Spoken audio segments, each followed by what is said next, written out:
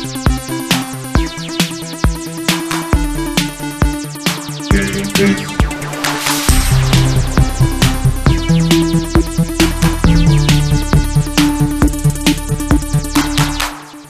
up, everybody? Welcome to GameFace, episode 350 on SIFTD Games at SIFTD.net. I'm Shane Satterfield, your humble host and the founder of SIFTD, here to deliver a couple hours of awesome video game discussion with my good friend, Matt Kyle. What's up, Matt?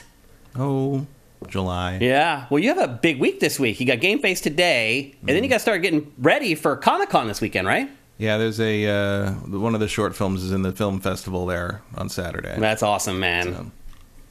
That'll be your biggest viewing ever, I'm guessing, of the film. Probably not. Wait, which one, actually? Which of the two films? Flat Earther, the political one.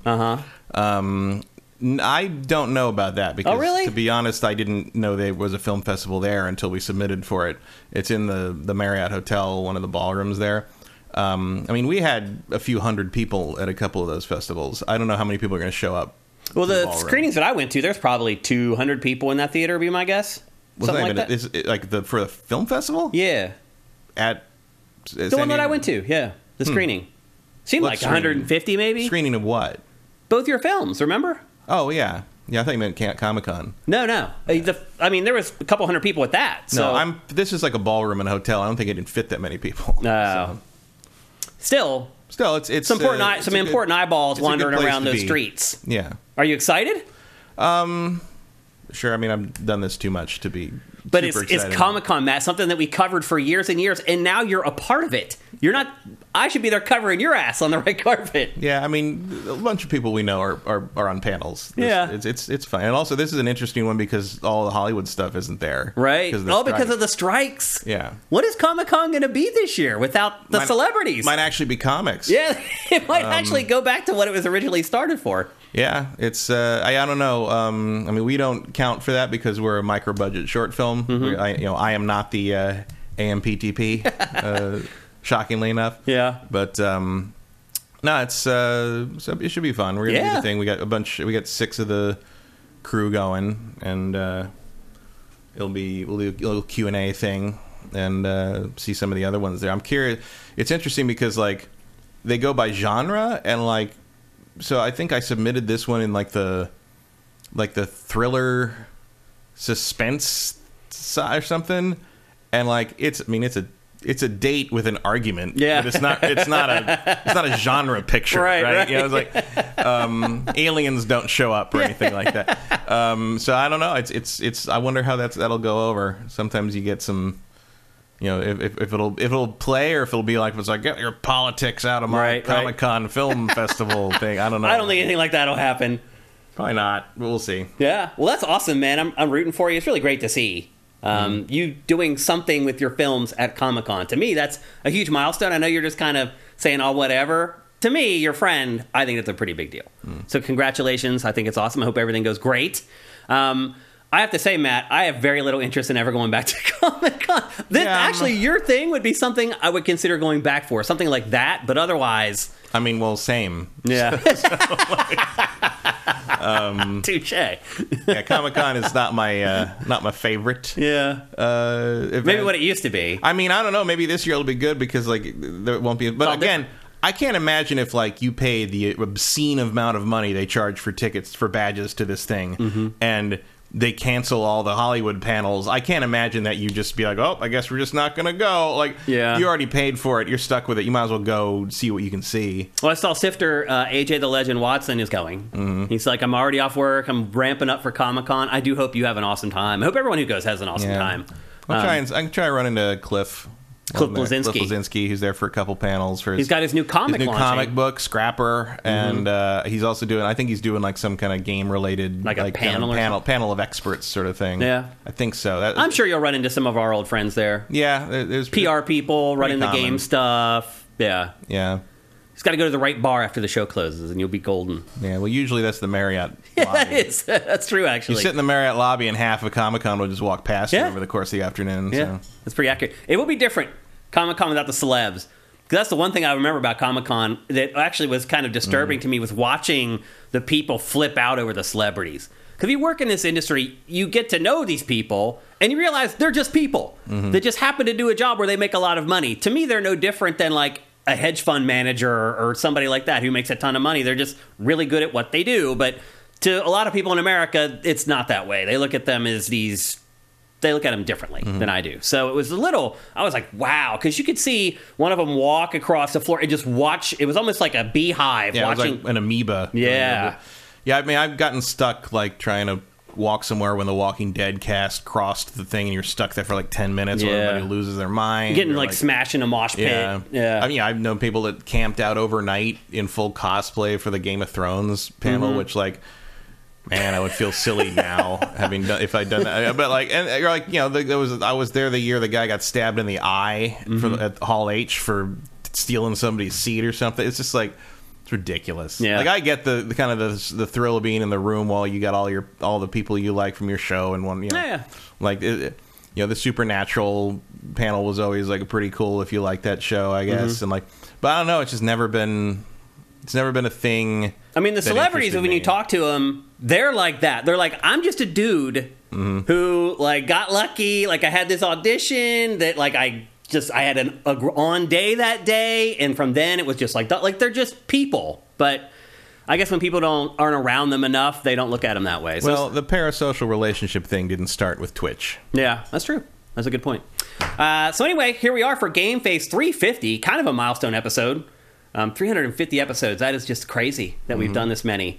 I would like to add up the hours and the minutes of GameFace that we've done so far up to this point. Like I just wouldn't. Hundreds of thousands of minutes. It's pretty awesome. And thanks to all you guys who support us and have been along for the ride. In fact, you guys are going off already in chat. We've already hit the hype train level 8. Are you freaking kidding me? It goes up Setting to 8 a new now? Record. Are you kidding me? I thought it stopped at 5. What the hell is going on here? What are you guys doing? Oh my gosh, this is amazing. Definitely the biggest hype train ever for GameFace. Wow, this is amazing. I noticed when the show kicked off that a ton of you guys had subscribed to Twitch Prime before the show even started. I was like, oh, what's going on here? Like, I think we hit level 3 or 4 before the show even kicked off today. You guys got an itch in your crawl. I love it. Let's go up here and thank people who are helping us do this. Cinetyke, thank you for gifting subs. Rosencrans, thank you for subscribing at Tier 1. Snark, thank you for Twitch Prime. Sound Wizard, thank you. I always say this wrong. Nixitois. Thank you again for buying subs. You did it last week as well. You guys are awesome. Sound Wizard, thank you for gifting these Tier 1 subs. Much love, man. He and I have actually been in contact with each other here over the last couple weeks. And he's going through some stuff, so send him some good vibes if you can. Mitchell is alive. Thank you for Twitch Prime. Not Cirque, thank you. JM Rain, what's going on? Buying Tier 1 subs. It's insane how many Tier 1 subs people have bought today. This is incredible. AJ the Legend Watson says back to its roots, talking about Comic-Con. And, I think AJ has been going since when it was really a comic show. Yeah, I mean, I was there once in 96 when it was actually the comic convention that you think of when you think of a comic. And that was cool. But then I went back 10 years later and it was like E3 Junior. Yeah. Yeah, and that's kind of the way it's been since. David Nordic, thank you. Cinetyke, thank you for Twitch Prime. Caustic Kip? Caustic Kip, thank you for Twitch Prime. Manny on the Moon, thank you. Nexa Twa, thank you. Corey Film, thank you. Too Quick Capri, thank you. You guys are awesome. P-Tor91, thank you. The Big Smoke 82, thank you. You guys are the shit. I never swear like this in the opening of the show because sometimes it gets you demonetized, but I can't help it. This is awesome. Level 9. Only the first 30 seconds. What'd you say? It's only the first 30 seconds. Oh, really? Yeah. I thought it was like the first 8 minutes or whatever. We're probably past that anyway. Level 9 of the hype train. Awesome, guys. Thank you. Thank you so much. Wow. Never dreamed when we kicked off the show today that this was going to happen. This is great. And we really need it, too. Oh, and here's some more. Veritas, thank you. Noxatornitis, thank you. Ultimate Villain, Talimper, thank you. Very Gooster. Wow, this is awesome. It's like you guys all coordinated behind my back to just give us Twitch Prime all at once. It's really awesome. Thanks, guys. That's amazing. What a great way to kick off the show. Got a little kick in my step now. Let's see. It's been slow as hell in games this week. That's the irony. We have an awesome audience today, and a ho-hum show. I want to say ho-hum, but it's been slow. So we're definitely going to have time to get to name that game today. I'll just put that out there right now.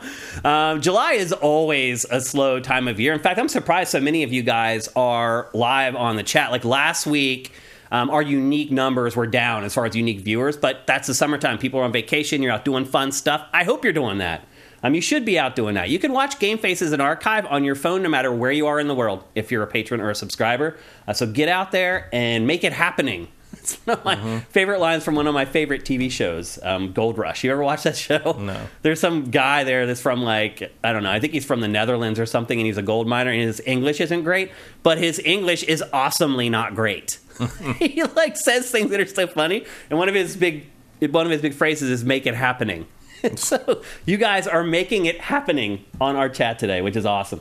Vincent says you're not 90 minutes on Exoprimal. Oh, we're going to get to Exoprimal. We definitely have some things to say. Not 90 minutes worth of things to say, unfortunately, though. I wish it was so awesome that we could talk about it for 90 minutes. That'd be great. And look what I have, people. I finally decided to make a graphic for housekeeping. I figure we've been doing this for like a year and a half now. We might as well make a graphic for it finally. Because a lot of times people may come to the stream and not know what the hell's going on. They'll just see a trailer running or whatever. So I figured we put some branding in the housekeeping section. And we do have, I'll say this, we do have a lot of housekeeping to get to for this episode. So let's get started right away. Matt, probably the biggest story maybe this week is that Xbox and Microsoft are basically killing Xbox Live in favor of a brand new product called Game Pass Core.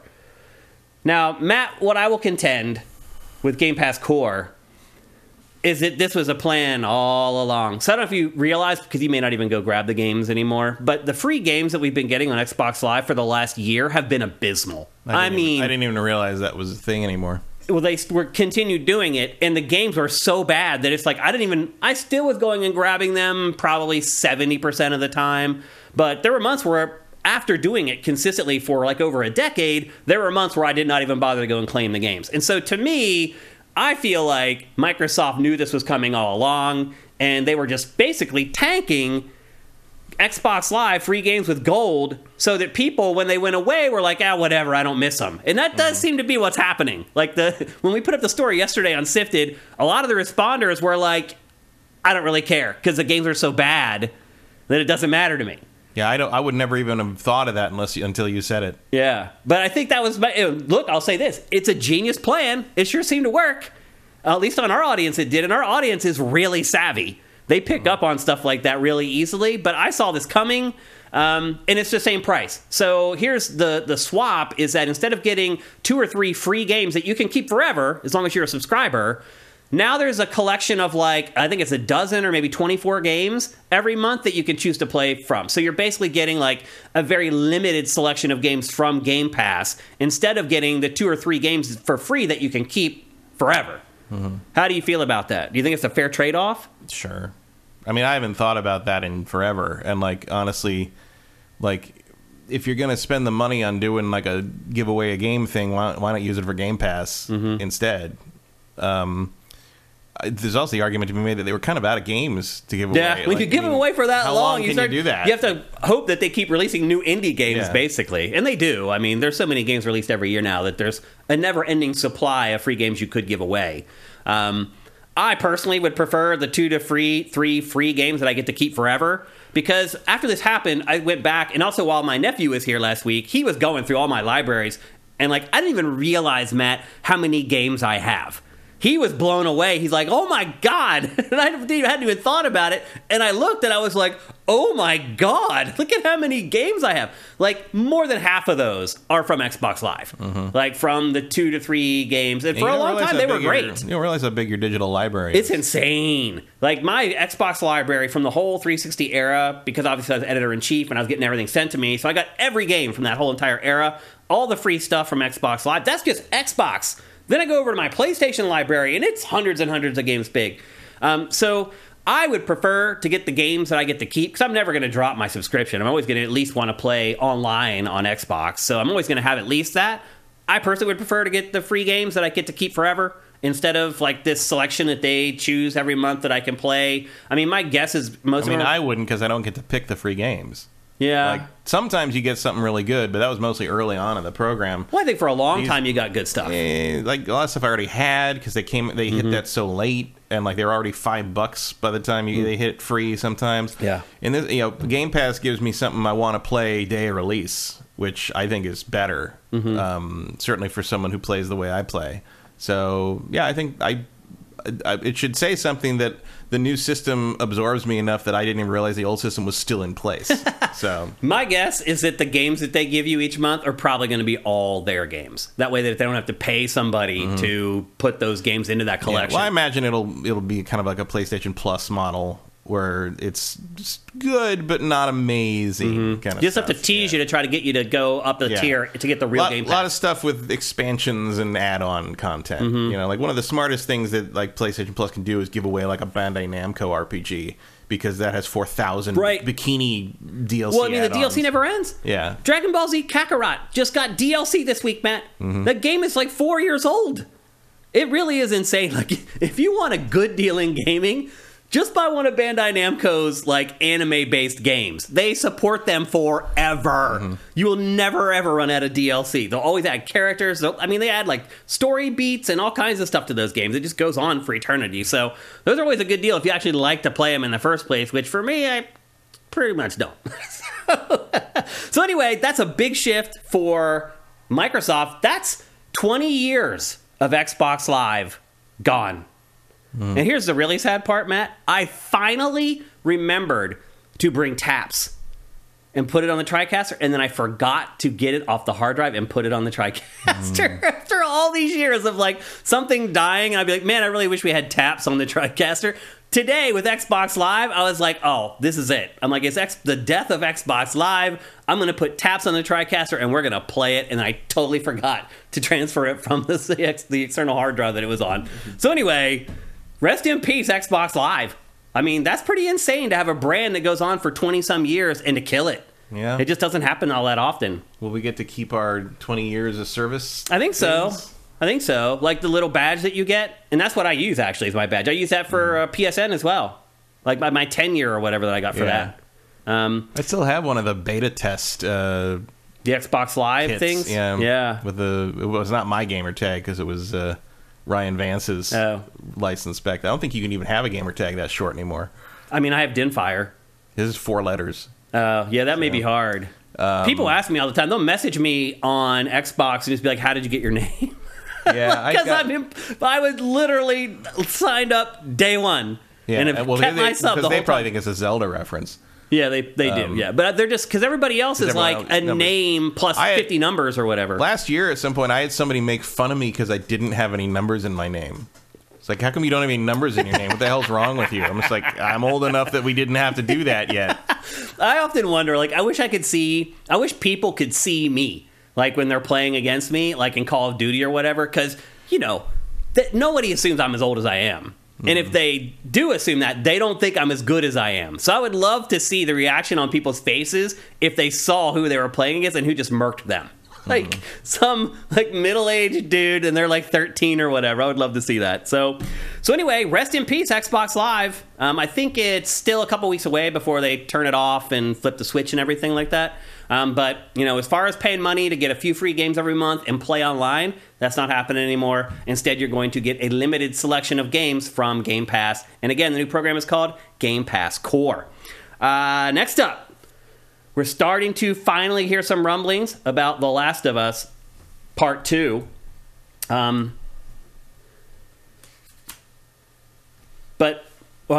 3. We talked about that last week. But we're also getting some rumblings about The Last of Us Part 2, in that they're going to rework the game. They are working on a new version of The Last of Us Part 2 already. Now, that could be, I think, one of two things. It could be a PlayStation 5 version, because we still don't have a dedicated PS5 version of the game, or it could be the PC version of the game. I think it's both. You think it's both? Yeah. Because they are adding stuff. So I think it was a voice actor or somebody who came out and said, oh, yeah, they're working on a bunch of stuff for The Last of Us Part 2, including like lines that were not in the original game or something. So they're actually adding content to the PS5 and PC version. What do you think the big plan here is? I mean, I would guess they're going to align it somewhat with sort of how they're planning to adapt it for the show. They are going to make it 60 frames per second, or at least give it a mode that does that. They're not afraid to remake this series however many times they need to sell you another copy of it. So. Yeah. I mean, the funny part is I had to look it up to get the exact release date. It actually has been out for quite a while at this point. It's not like it just came out last year or whatever. No, it's 3 years old. Yeah, so there's been a nice little buffer there already. It will be interesting to see what it is. If there are things that were on the cutting room floor from the original version of the game, or if there is stuff that they're developing anew. I don't know. But pretty interesting. Just keep your ear to the ground, or to SIFTD.net. We'll have all the information on that as soon as it breaks. But just know that either for the PS5 or PC version of The Last of Us Part 2, there are going to be extras. I also wonder, too, if it'll be enough extras to convince people to buy it again. Because when I said, Matt, what do you think the master plan is? I thought you were immediately going to say to get people to pay for it again. Well, yeah. Because that really is what... I think that's what the master plan is. I think they want more than just like, oh, I own a PC. I've wanted to play that for a while. Now I'm going to buy it. I think they also want people like us who've already played it to maybe give it another go. Oh, yeah.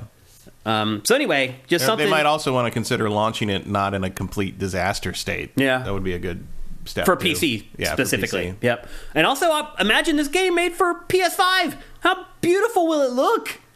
I mean, I imagine it'll look about the same. You really think? I think it'll just run better, yeah. I mean, PS5 versions are a pretty significant step up at this point, typically. Yeah, but what else can you do to that shot? I mean, it's already so gorgeous, you're right. I don't know. But I think it will look better somehow. It is Naughty Dog. They're kind of wizards. So anyway, just keep an eye out for that. We'll hear more information on new versions of The Last of Us Part 2, I think probably in the very near future. Next up, Matt, did you know that Edge magazine still existed? Yes. I did not know that. I thought it had gone away. Sometimes people talk about scores from that, yeah. Because its website went away. We used to curate from Edge, and we had them in our admin, and the website just stopped publishing. And so we took them out from curation. We don't curate from them anymore. But as it turns out, Edge is still published as a paper magazine. And this month's episode, they had an interview with a developer from Star Wars Outlaws who shared a couple tidbits about the game, the biggest of which is that the planets in this game, each planet is as big as the worlds in Assassin's Creed, in the modern Assassin's Creed games. Well, which one? Now, they haven't said... Because they're all very different sizes. Right. They haven't said how many planets total there are yet in Outlaws, so we don't know. There could just be 2. Or well, from the clips in this, we see there's at least 4. Yeah. So there's at least a desert planet, this planet, an ice planet, and a city, and Coruscant. Mm-hmm. So at least 4. Yeah, I mean, so that's 4 times the size of the latest Assassin's. That's gigantic. Is there a point where it just gets too big? Well, yeah, Valhalla. Yeah, I mean, so if this is 4 times the size of Valhalla, part of the problem with Valhalla is that it's boring. Right. After a certain, That's true. I don't know if I'm the only one, but I find all the stuff in Valhalla where you play as Odin. In like the mythology, I find all that stuff is incredibly bad. I honestly thought the game was boring in general. I liked it generally, but it just how many you got to like take over every province or whatever in England, and like I think by the 2/3 mark, I'm like, yeah, I get it. I don't need to go to another province and have the same sort of. Oh, the new ruler that is sort of friendly to us doesn't know how to solve this problem, so I guess we better solve the problem. Oh, solving the problem turned out to be just killing a bunch of people, and now we got to sit through a party again. It all felt very samey, and I couldn't tell you, when everybody showed up at the end battle, like all the allies you'd made showed up. I'm like, I don't know who any of you fuckers are. I'm sorry, this game took me 3 years to play, and I don't remember who any of you are, or what you did, or what I did for you, or any of that. Yeah, now to your point, I will say... I don't think I will have that problem in a Star Wars game. Yeah, I don't think you will either. To your point, though, I did play probably like 25 or 30 hours of it before I was like, I don't want to play this anymore. Oh, you don't want to know how long I played. I know, I already know. You've told me already. But... So it's not like I thought it was a bad game. I just think it was just too big and too bloated. I just think there's a point where it's just too much. You can make something really big, but you got to have a reason to make it that big, and you got to instead of just copying and pasting. Engage me the whole time, and Valhalla doesn't do that. I mean, I hope to God that's not what happens with Outlaws. I mean, any game runs out of tricks eventually. Yeah. You just got to hope that the core gameplay is fun. And I think part of the problem with Valhalla is the core gameplay was not particularly interesting.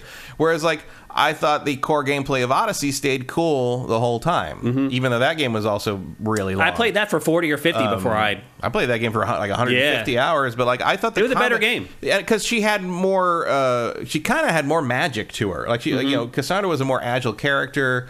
She couldn't get hurt by fall damage. Yeah. Because after a certain upgrade, like the magic abilities of the Leonidas Spear were always sort of in play in the combat, and you can do that in Valhalla, but Valhalla is very much more a overwhelming force combat system, and it just doesn't. It's just there's nothing as efficient as just whacking a guy with a double. Basically, once you get the ability to wield a double-handed sword with one hand, there's very few things that can stand up to you. Yeah. And doing other stuff with your various abilities is really just sort of filling time. Yeah. Sneaky says that Ireland still has a few magazines and bookshops. Edge, Game Informer, Nintendo, and Games Master off the top of his head. Yeah, there really aren't any here. No, I don't think there are. I don't think there's even one left. No. Game Informer. They still publish Game Informer, don't they? Do they? I think they do. Maybe. That would be it, though. Which is crazy. That's got to be near the end, though, because of the situation with GameStop, though. Yeah, you would think. But yeah, you would think the market is big as the US. I thought Game Informer went to an online-only model. Like, they send you a PDF or something. I thought it did still publish a paper mag. Maybe not. There may be none. I mean, I know the answer. Who cares? Yeah, exactly. Like, I'm surprised they've lasted as long as they have. Yeah, that's pretty impressive. A very impressive run for Game Informer. Yeah, especially given where they were based. Yeah. So I think a lot of people, when they heard this news about Outlaws, were like, "Yahoo!" I was kind of like, "Oh, I wasn't celebrating." I guess is how I would put it. Well, we'll see. I mean, Massive does tend to know how to fill space. Mm-hmm. It's not like this is the Assassin's Creed team. Yeah. And right now I don't particularly care because I just want to play it. Yeah. Like, I'm not going to be worried about how overly big or bloated this game is until about 40 or 50, 60 hours into it. And by that point, who cares? That's a good point. Yep. So anyway, it looks like Star Wars Outlaws. Yeah, I do believe you could probably go to all those places you can see in the background there. Yeah. Like, I'm sure that's an element. Yeah, but bottom line is... That Skyrim preview really traumatized open world designers. It's just like, you can go there. Or what was the you can go there thing? What was that? You remember that? I don't totally remember. I'm just trying to remember which game it was. You can go there, and then you totally could not. What was that? No, it wasn't GTA. No. What? Was it Assassin's Creed? Maybe I'm just assuming. No, there was a moment in time where a developer was demoing a game, and they pointed to the horizon, and they were like, "You can go there," and everybody was like, "Oh my god!" It was Skyrim. He's like, "See that mountain? You can climb it." Yeah, I think you're right. Yep. Yeah, that's what Cantana's saying. Cantano. Yeah, that's it. Good call. Some people are saying Zelda, Breath of the Wild. I mean, Zelda did have that, but you could climb the mountain. I mean, and because climbing the mountain, other than the main mountain in Skyrim, where at the top where the temple is and stuff, you can climb the mountain if you just hop up like a crazy person, hope you can abuse the various clippings. Like you can't really climb the mountain like an actual mountain climber. You can sort of hop up it. Yeah. It was a very different thing. Breath of the Wild actually, for all its faults, you can actually climb the thing. Yeah, maybe more often than I would enjoy, but yeah. So bottom line is, it looks like Star Wars Outlaws is going to be a big game. I think that's what we can take away from this. I mean, I think the vertical slice implies that in this footage already. Yeah. Yep. So I guess it depends on your perspective. I was a little disappointed. I was like, I don't need it to be that big. Like, to me, 40 hours is perfect for a game. I think an open world I mean, I'm sure you can get to the main story in about 40 hours. Yeah, or less. Maybe. But if you want to hang out in the world and do if that's the case, shit, I'm totally cool with that. There you go. But also interesting that this and a couple of comics recently, those commando battle droids are continually going rogue. Have a little more sentience than you might think. And it's interesting that that's a thing they're leaning into right now. This idea that the post-Clone Wars, those commando droids are doing weird shit. I mean, they should. If you think about where we are with AI already, if you're talking about Star Wars, it's supposed to be set so far in the future, they should be sentient. Robots should be totally sentient. Well, they are. That's one of the great unexplored or maybe intentionally ignored aspects of the Star Wars universe is they have a sentient slave race. Oh, that's right. Droids. Yeah. The heroes of the original trilogy own 2 slaves. Yeah. Who definitely seem to be sentient beings. Yeah. And, I mean, they touch on that in Solo with Phoebe Waller-Bridge's droid, but it's played kind of for laughs. But when you really think about it, it's like, you know, and there's a line in episode 2 where Obi-Wan says, if droids could think, none of us would be here. Yeah. And that's the other thing about the Clone Wars is, like, those droids should win like that. Right. Like a computer-controlled aiming system versus a bunch of... I don't care how good even if you are Jango a Fett Jedi, is. Like, they're going to win. Like, they can shoot you before you can see them. Yeah, It should be... Like, this should all be over the horizon stuff, basically. Yeah. But it's not partly... I mean, the way we get out of that is it's all orchestrated, and, you know, it's supposed to be World War I, and Palpatine did it intentionally so they could... Intended for them to lose because, you know, and they cheaped on a lot of the parts and stuff. But... even they accidentally, there's a new game, a miniatures game like Warhammer. It just came out called Shatterpoint for Star Wars, and they accidentally made those baseline battle droids really, really good because in a combat system that relies on stuff like Warhammer does, massing a bunch of just like droids like that wins. Yeah, because they're very, you know, they do the job just well enough to be better than like a supposedly more powerful individual team. Yeah. So yeah, there's an element to be explored here at some point that like. The droids are an underclass, but you can kind of get around that by the fact that in this universe the Force exists and energy field created by all living things, and inherently something that does not have a connection to the Force is not a living sentient creature to these people. But it still doesn't really feel right, does it? Yeah. And I'm very concerned that is what the Quantic Dream game is going to be about. Because holy shit, are they not equipped to have that conversation, as we have seen. Yep. So anyway. Yeah. So anyway, Outlaws, I don't think that'll be in this game. I don't either. Outlaws is looking like a big game. It looks like at the very least you're going to get your money's worth. Don't forget that's supposed to be coming out next year. That also makes me a little nervous. Hearing how big it is coming out next year, we'll see. Mm-hmm. Yeah. I don't think I'll be drafting it for next year's league. I think it'll come out next year. I just think, you know, they said early 2024, and I'm thinking more late 2024. Yeah, like Q4. That's what I'm thinking, too. Okay, so we finally truly reached the end of the Activision Blizzard acquisition by Microsoft. There was one last hurdle in the U.S. to overcome after we did the show last week, and that was the FTC had appealed. And did we even talk about this last week, about how they had appealed, and we were like, it's not going to happen because it's like a very... Like, all experts agree that they shouldn't have appealed. Well, they lost their appeal, just like Matt and I said. And so, as far as the U.S. is concerned, it is clear sailing for the deal. Now, there's still stuff going on in the U.K. I don't think there's any way that holds up the deal in general, though. No. Like, worst case scenario, it just screws up stuff in the UK. Worst case scenario, they just ignore the UK forever, and that's the end of it. They just bail out of there. But it sounds like... They're going to get more benefit from just doing that than... arguing to, you know, it's not a big enough market to make them back down from the deal. Yeah. Well, if you need any further evidence that it really is a done deal, that is that PlayStation came crawling back to Microsoft this week and signed the 10-year deal for Call of Duty that it balked at and scoffed at when it was presented to them when they thought they had a chance to win the case. Mm-hmm. Now that the case is over, they come crawling back to Xbox and they're like, please let us sign that 10. Yeah. That's a $10 billion deal, by the way. Yeah, there's an argument to be made that, you know, they had to try. Yeah. But like, yeah, don't begrudge them. I mean, you can't just roll over and let it happen. So I will say this, though. Maybe the FTC could have spent some time examining the idea that studios shouldn't control the streaming services the way they shouldn't have controlled the theater distribution model in the golden age of Hollywood, which they were forcibly separated from, and that's why we have independent theater change now. It's true. Yeah. That might have been a better use of money and time than this bullshit, which was never, ever going to go anywhere. Yeah. So if you're a PlayStation owner and you were concerned about this whole acquisition, you're like, I could lose Call of Duty, a bunch of other games, at the very least, you're going to get Call of Duty for the next 10 years, the next decade. Mm-hmm. And I would argue then, and by then, like, hopefully you've moved on. Or something better. You would hope by then another shooter would come along that's better. Can somebody do it? I don't think shooters are popular enough to have that happen. Like, otherwise, you mean outside of Call of Duty? Yeah, I don't think you could make a shooter that would catch fire like that. Call of Duty's on inertia right now. Mm-hmm. If shooters come back into vogue and something like that, it's possible. But right now, like, it's weird how, like, Call of Duty is gigantic, but that genre is nothing. Yeah, it is kind of small. Although, like, you got dedicated people that constantly play their shooter of preference, but it is not a mainstream like mindshare genre anymore. Well, they've been working shooting into like everything now. Yeah. It's all just kind of bleeding together. Genre lines are blurring. So right, but every RPG has like a first-person mode in it now. Right, but that's not the same thing as a first-person dedicated shooter. first-person shooter. Nothing moves that fast. Nothing focuses that much on the aiming and the hitting. In the shooting, yeah.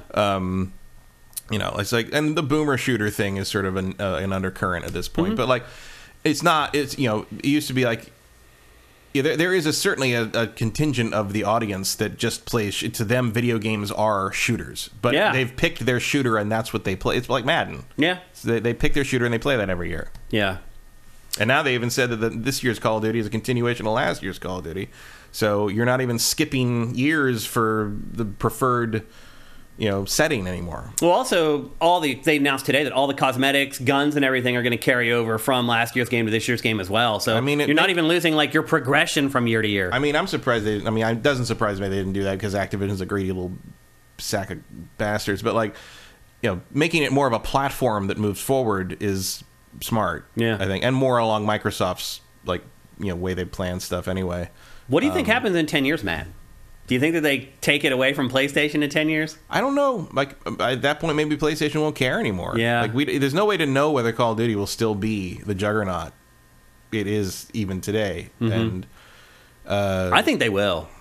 I think they will maybe take it away. Because it'll be 10 years after the deal. Like, there's no way the FTC is going to come back on them and be like, you told us, blah, blah, blah. That's water under the bridge at that point. No, there's no way to separate that anymore. Yeah, I think in 10 years they take Call of Duty away. But again, to your point, who even knows? If it even matters. Who even knows what's happening in 10 years? It could be insane. Like, by then, they could stop making consoles. It could literally be Game Pass is just like a service, and Xbox doesn't make Xboxes anymore. So, who knows? Like, you just don't know what's going to happen. So, but if I would argue, if things stay the same the way they are now, I probably would say that Xbox or Microsoft takes Call of Duty away from PlayStation. And I think it's, to me, kind of a done deal already that the next Diablo, the next what am I thinking of? Not StarCraft.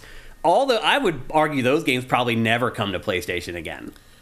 Again, it takes them 10 years to make a Diablo, so... It depends on the money, too. Yeah. Like, by then they'll have figured out, is it smarter to keep selling these games on PlayStation or put them on Game Pass? Diablo 4 is going to exist on PlayStation for 10 years, 2 generations. It's like you're right. Yeah. I guess like your canary in that coal mine is when the PlayStation 6 comes out. Does Diablo get an update to work on it? Right. Yeah, and I would argue it probably does. I would imagine it would. Yeah. But Diablo 5, I don't know. I don't know if it matters. There'd have to be a pretty big shift in Microsoft's strategy in terms of wanting to shift hardware versus software. Microsoft is a software company. It is first and foremost, and they seem to have remembered that at some point. Yep.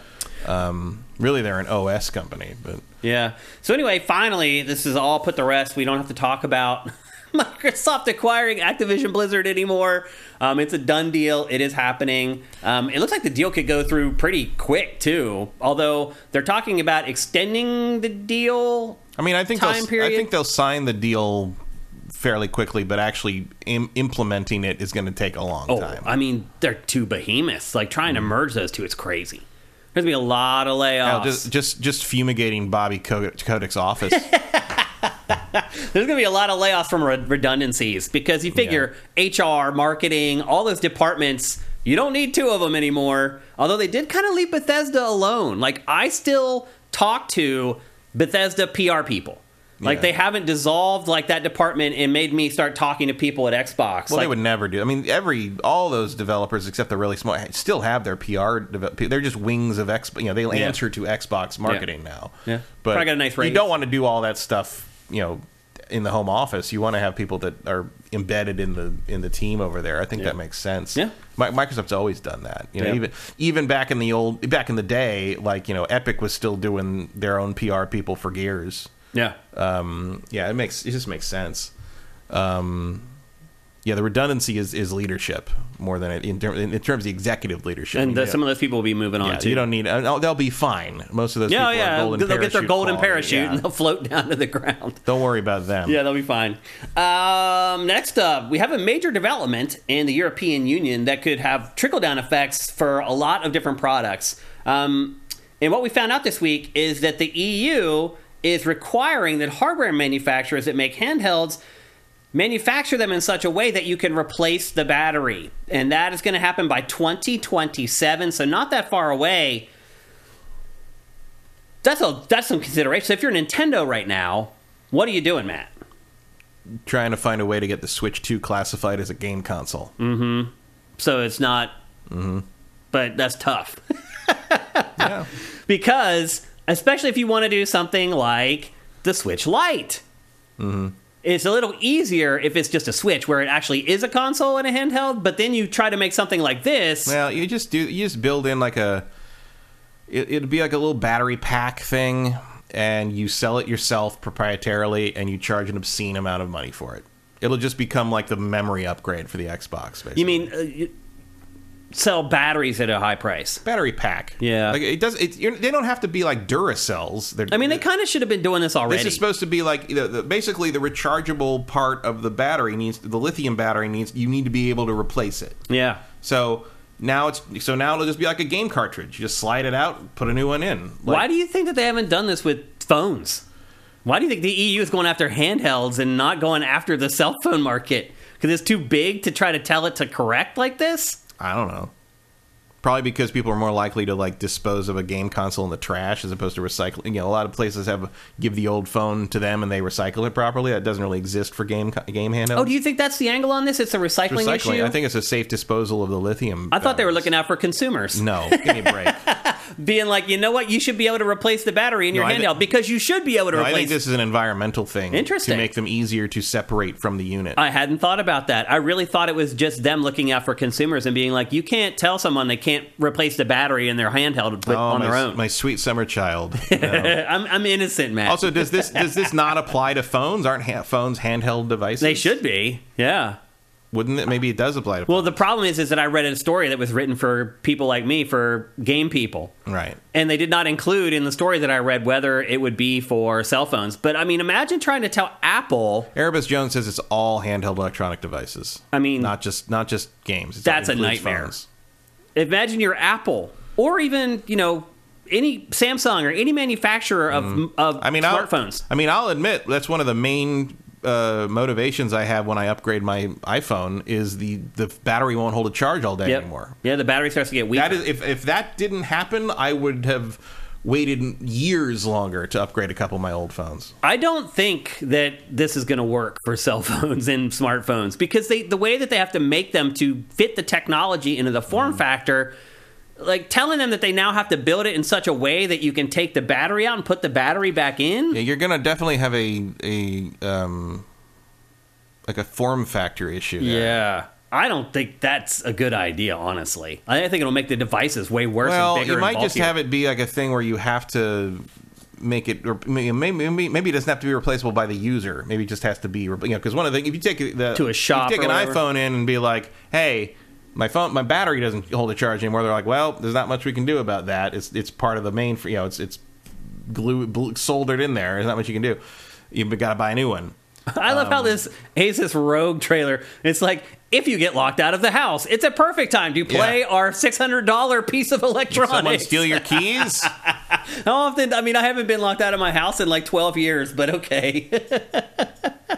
The one thing, too, I saw... How would you get locked out of your house? I don't know. Well, it only happens when you need a reason to play a handheld as an adult. I'm just trying to imagine how that works. I don't know. The other thing, too, Matt, is that there's a lot of legislation passing right now that's requiring manufacturers of electronics to manufacture things in such a way that you can fix it yourself in general. Mm-hmm. Because there's what is that website called? You Fix It or something like that? Sure. I think they filed class action lawsuits or something to make devices repairable or something without having to just get a whole new device. So there are all kinds of in all territories going off about this stuff right now.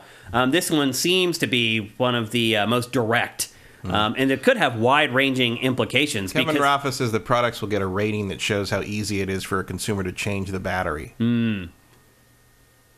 So if you're if it's really hard, you just get the bad rating. Yeah, I don't know. And again, they got 3 years to figure it out. There's time to figure it out. So we'll see how it goes, but it could have huge implications, particularly, we're right on the cusp here of learning about Switch 2. Knowing Apple, they might just be like, here's the giant, fat Euro iPhone. There you go. And now everybody else gets the normal one. They'll make, exactly. Yeah. And then the people of Europe will get angry, and they'll get rid of the legislation.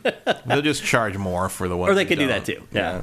So anyway, something to keep in mind, especially now that we're kind of right on the cusp of learning about Switch 2. Like, you got to wonder if Nintendo now is like, oh, okay, we maybe need to reconsider a couple things, assuming that Switch 2 is going to be just like Switch 1 and be a console handheld hybrid. They'd be crazy not to. I mean, it would be insane for Nintendo. The end result might end up being like Europe doesn't get the Switch 2 for a while. Yeah. They have to design a new version of it for them. But then you have to open up new lines of production, and that's not cheap or quick. Yeah, unless this rating thing means you can still have it not replaceable. And just have a 0 rating or whatever. It's like a rated X equivalent for battery. It's like a scarlet letter or something like that. But anyway, it's really crazy to just be talking about handhelds. Handhelds are kind of bigger than ever right now, Matt. Not just like the Asus ROG or the Steam Deck or the Switch. There are all these little like independent handhelds, and most of them are illegal, like emulator handhelds, honestly. Mm-hmm. But there's just so many of them now. I can't even keep track of them all. So I have a couple of what are those? The fancy ones.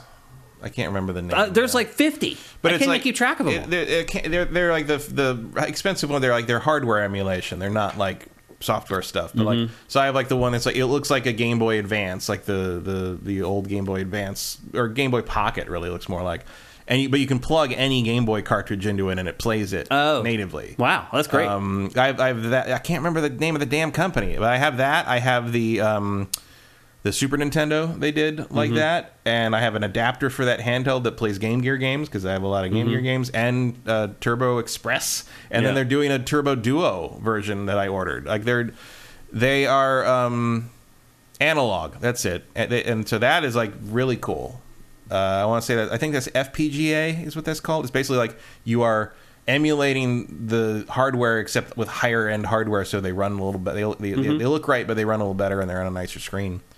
So that's cool. Yeah, there's all kinds of little projects like that are just popping up all over the place. Like late at night, I watch like YouTube sometimes, and like there's so many. It's hard to keep track of them all. It's hard to believe that there's a market for all of them, and maybe there isn't. But I think handhelds are bigger now. The analog stuff sells out like that. Yeah. So they don't make a ton of them, but clearly there's a market for it. Yeah, it's pretty crazy. So anyway, maybe change is coming to the handheld scene in the very near future. We got a little bit of, I guess it depends on your perspective, a little bit of bad news this week. We found out that Major Nelson is retiring, leaving Xbox. I found out that Major Nelson was still working at Xbox. You didn't know? I don't really follow that. What do you mean by that? Like internal PR stuff. What does he do? I don't know. He used to be like pretty prominent all the time, and I haven't heard anything out of him for years. Well, yeah, he used to host their big press conferences. Yeah. He'd have his little section in there. He's been doing this podcast for Xbox officially for a couple years now. There's a show that we curate every week called This Week on Xbox. Clever name. And he does the voiceover for that, but he disappeared like a month ago, and he stopped doing the voicing for that, and that sent up the red flag for me. I was like, what? Why would he stop doing that? I was like, okay, he's on vacation for a couple weeks. Then it got to like week 5, and I was like, he's not on vacation anymore. And then he comes out and shares that he is leaving. Didn't say where he's going or what he's doing. Do you think he's leaving on his own accord, or do you think they were like, you know what, you're too old to be this kind of the talking head for Xbox? No, the gap there makes me wonder if he's okay. Oh, really? Interesting. If he misses a bunch of weeks and then says he's leaving. Yeah, it makes me wonder or worry that it's a health thing. Interesting. I hadn't thought about that. He is an icon. Yeah. It's kind of crazy to think about that he was just this dude, just this random dude who had a gamer tag named after I Dream of Jeannie, which no one would probably get anymore. Yeah. Yeah, when I left Game Trailers, somebody from his team reached out to me because they were looking to hire somebody. Yeah. I don't know what they were doing. Maybe it was that podcast or whatever. But they reached out to me like, is this something you'd be interested in? Like, you'd have to move up to Seattle. And I was at that point, I was like, no way. Like, there's no way I want to move to Seattle or whatever. So I don't know whatever ended up happening with that. But, he has been a figure on the Xbox scene for a long time. I mean, since the beginning, since the OG Xbox, 20-some years he's been doing this. So I wish him luck, and I hope you're wrong, honestly. I hope there's not some kind of a physical issue. I hope he's just like, I've been doing this for 20-some years, and it's time to do something different. Oh, sure. It's just the 5 weeks and not doing it is kind of a red flag. It is, yeah. And I also hope that he's not being forced out because he is too old. Because there's a lot of that in our industry. There's a lot of ageism going on. Yeah. Well, also, if it is, that's illegal, so... But there's no way to prove it. That's the problem. Like, this is a topic, I don't know how much time you spent on Facebook, but if you go on Facebook and you talk to the OG game people, this is what everyone's talking about. Anytime somebody leaves a job, they can never find another job because they're too old. And everyone's now like, how do we prove it? Like, how do we prove that it's my age is keeping me from getting the job over these people who are not even half as qualified as I am? But you can't. Because it's at will in California, like they can fire you for any reason. They don't have to have a reason at all. They can just say, we don't want you here anymore. Get out. And then proving that the reason that you didn't get the job, when all they can say is like, they came up with some idea in the interview that we really liked. They can come up with a million reasons why. So there's a lot of people in our age group in the industry right now who are very frustrated trying to find work. So anyway, I hope that's not the case. I hope he just left on his own accord. But congratulations on an awesome job at Xbox, and good luck moving forward. Larry Herb, by the way, is his real name. Yeah. Everyone calls him Major Nelson, but his real name's Larry. So best of luck to you, Larry. Hope you end up someplace where you're going to enjoy the rest of your career, because he doesn't have a whole lot of time left to work. In fact, he may just be able to retire.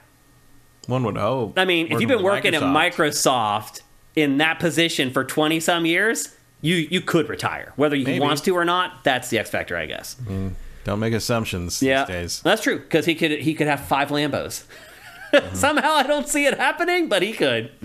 So anyway, Major Nelson leaves Xbox, and then we got some rumblings finally about next year's Assassin's Creed. Obviously, Mirage is coming this year, and it turns out that next year's game is going to be Assassin's Creed, and right now it's called codenamed Red, because it is set in feudal Japan. This is kind of the Assassin's Creed everyone's been waiting for a really, really long time. Because there's been rumblings about it. When Kotaku would always break, because they would get all the scoops on Assassin's Creed for whatever reason. They have some plant there who's very reliable.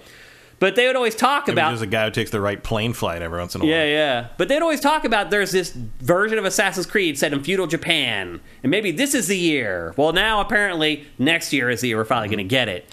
People always seem to think it was like a really natural setting for that, I don't really see why. I know they're kind of ninjas, so I guess the temptation sneaking to around, make them like a tenchu thing. Stealth stuff. But like old style Japanese architecture doesn't really lend itself to the Assassin's Creed style thing. That's a good point. They weren't super tall buildings. They weren't super, they were very pagodas, wooden paper and things.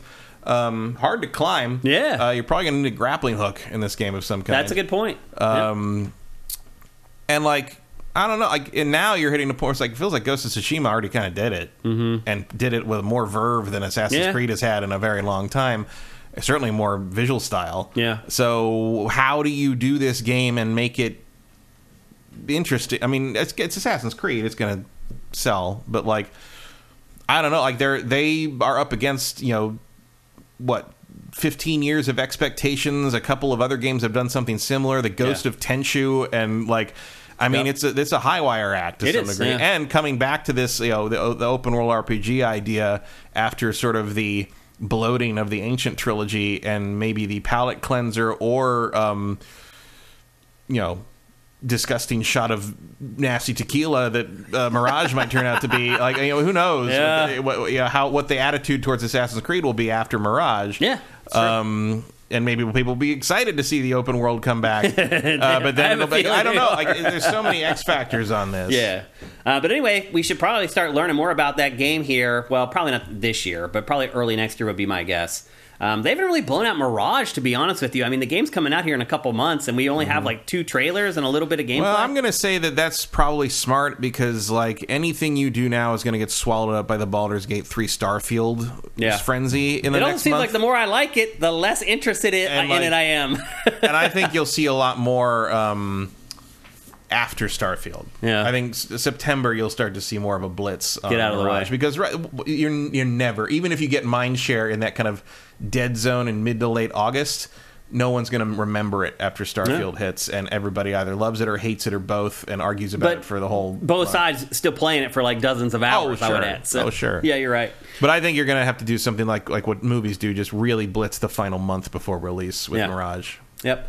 Well, this next story, we kind of blew it earlier when we kind of were talking about another story, but we did learn, finally, what this year's Call of Duty is going to be this week. We talked last week about how some NBA players had played it at the Summer League in Las Vegas last week, and now we're starting to get some first information about what the game actually is, and as it turns out, is very similar to last year's game, which was Modern Warfare 2, but it really wasn't. It was like this completely reworked and reimagined version of Modern Warfare 2. The titles of these really just refer to some of the characters are the same and the setting is the same. Yeah. They're not the same story at all. Right. Well, this time, they're reworking and they're redoing Modern Warfare 3.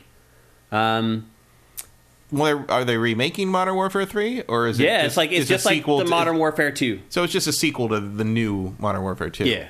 So nothing like you're not gonna. There's not going to be an extended, boring submarine. No, there should be like a new campaign and new multiplayer. And they said it's a standalone game. It's not like something that you just download to augment Modern Warfare 2. Yeah, the old Modern Warfare 3 was real bad. Yeah, really the game that put me off. Well, it was the first one where it went down. Yeah, well, because that's when it was ascending. It was the first one after the Infinity Ward core people went to form Respawn. Yeah. And it showed. Yeah. It was still a good game, I thought. But it was the first time where the trajectory went down instead of keeping going up. It just didn't.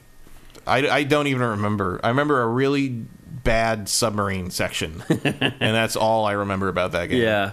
Every once in a while, I get the idea in my head to replay the whole series. Oh. Just like go through like all the... You could do it in like 2 days. Because the campaigns are like 4 hours long. But it's just... but then I'm just like... Yeah. Nightwing through 3060 said, again, Matt said grappling hooks automatically 10 out of 10. So you must be a big Tenchu fan then. Yeah. Or Sekiro. Sekiro had the grapple hook. One. Dying Light's grappling hook was very good. Yep. Tenchu's grappling hook was very good. Yeah. That was the big hook. The big hook of Tenchu. You want all this fucking remake shit? You want remake Tenchu 1? Like, I'll do that. Seriously. Like I thought Tenchu's never really been matched in that regard. Yeah, yeah. It needs remade too. Because if you play it now, it needs remade. To be fair, the Xbox is it 360? One of the Xbox Tenchus was basically had a bunch of remade Tenchu 1 levels in it. I wasn't aware of that. It was like at least the Punish the Evil Merchant thing was the first level, the same thing, and it's basically the same idea. I can't remember which one maybe it was Tenchu Z. I can't remember. Tenchu to me disappeared like after the PS2 era for the most part. They had some Xbox. They had a Xbox 360 one, and they had a terrible, terrible Wii one. I don't remember that at all because it was like. I think it was like almost like a turn-based timer game. Oh, really? It was very weird. It was not Tenchu. It was Tenchu the way like one of those weird Dynasty Warriors spin-offs is Dynasty Warriors. It was just not what you think Tenchu is going to be. But I do agree with you, Matt. Like Modern Warfare 3 is not one of those games that people hold up as like I can't wait to like play it again, or I can't wait for them to remaster it or remake it. It's not one of the stalwarts of the franchise. They're just using the title on these. It's Modern Warfare. There will be Modern Warfare 4 next, and who knows? Even though there never has been one. Yeah, well, now there will be.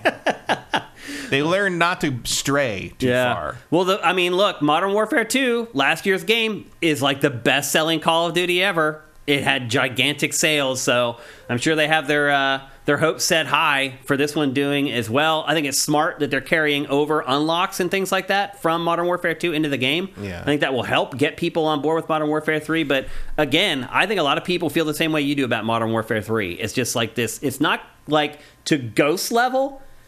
Ghost is like the one that everybody points to as like the worst Call of Duty. Ghost is, I think, universally disliked. But I think it's in that class. Yeah. So it'll be interesting to see how it does. Infinite Warfare, for some reason, which is probably my favorite one after the original 2.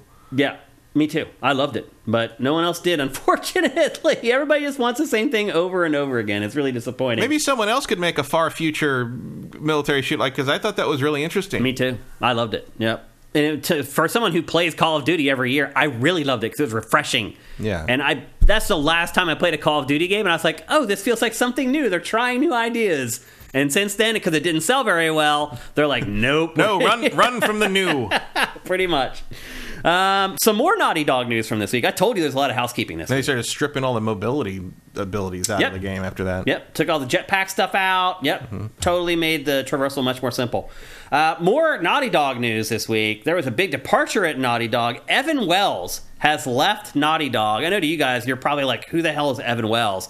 To people like Matt and I, he was the leader of Naughty Dog for a long time. Like, yeah, he took over from... Didn't he take over from Ruben? Yes. Yeah. He was the guy. So there was the year, I think it was, that E3 ended up in Santa Monica. And we were just running around these hotels in Santa Monica for the most part.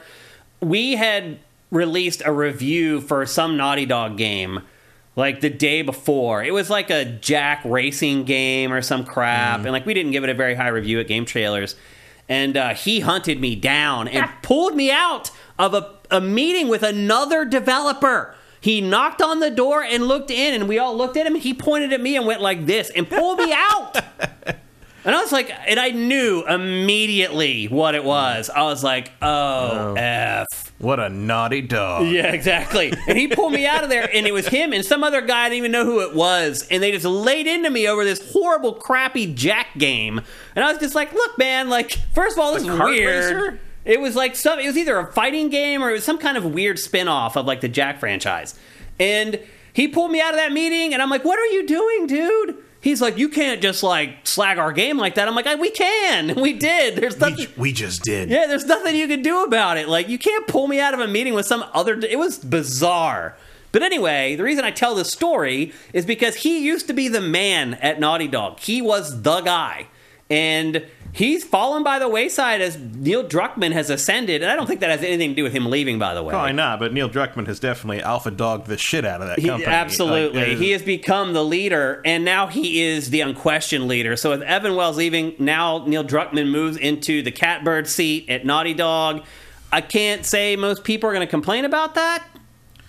No. His creative vision can be parlayed into so many different franchises. It's not just about The Last of Us or Uncharted. No, so the date you're talking about lines up with Crash Team Racing. Oh. That can't be right. 2007. The original Crash Team Racing? It was a PlayStation 3, PlayStation Portable version. Maybe. I thought it was some Jack game. So maybe I have my years mixed up. Or maybe it was like GDC that he pulled me out. I can't remember. Maybe I've got it wrong. GDC is when a lot of weird shit happens. Yeah. I've noticed that. Like, GDC is where we got accosted by one of the developers of Blood Wake. Remember that game? I do, the boat combat game, and like they were real mad. They were. It was. Sneaky says, "I fear for what Druckmann will do with Naughty Dog now." And he says Evan is a class chap. You're right, he is. Despite what he did to me that day. The funny part was, after that happened, we were like bros after that. Like, we laughed about that for years and years. Because the last Jack X Combat Racing was 2005, and that was the end of all that crap. I think that might be it. Yeah? Because that was like would have been 2 years later that he did that too. Then it wasn't. It was we had just published it. Whatever it was. Like, that's what I'm saying. It might have been like GDC 2005 or something. Okay. Would have been 2006 because it came out in October. So like the next fall, sometime in early 2006, like maybe DICE or GDC maybe. Yep. But after that, DICE is an event that someone might feel bold enough to do that. Everyone's drunk all day. Everyone's drunk. Yeah, it's just constant debauchery. And that is in January. Like that would that's like that right been, as the year turns over. Yeah, and that would have been a full. I was like, let's get him. Like, there he is. I see him in the room there. I see him. Give me a drink. Yeah. But the funny part about it all is after that happened, like I stood my ground and was like, we're not changing the score, man. I don't know what you're doing. Like we were not going to do that. And like we were best bros after that. Like we laughed about it. Like I remember that time you pulled me out of a meeting. He's like, yeah, I don't know what I was thinking. He's like, I was out of control or some crap. But anyway, he is gone, and he has also made his share of money. He's not going to have to work ever again if he doesn't want to, and I doubt that he will. Why would you? Because he was a Naughty Dog guy. Like, oh yeah, he goes back to the beginning. He loved that place. Like he was there from. He was around when it was Jam Software, wasn't he? No, I think he showed up for Crash 3. I think was the first game that he worked on there, something like that. Jason Rubin and some other guy founded it back in the day, right? Yeah, and then Rubin just sold his share, and then He went off and did a bunch of different stuff. After Jason Rubin, he was around long enough to say that Crash Bandicoot 1 was more 3D than Mario 64 could ever be. That's right. Which is one of the most batshit quotes in the history of game dev. Yeah. Sneaky says he did start with Crash 3. That's what I thought. Andy Gavin was the other co-founder. That's right. I don't think he stuck around long either. Yeah, that's a name I've not heard in a long time. Seriously. So anyway, Neil Druckmann is now the head honcho at Naughty Dog. I think that's good. Like, he kind of was already. I don't know if it's good. It's inevitable. Yeah. Like, it's how it was going to be.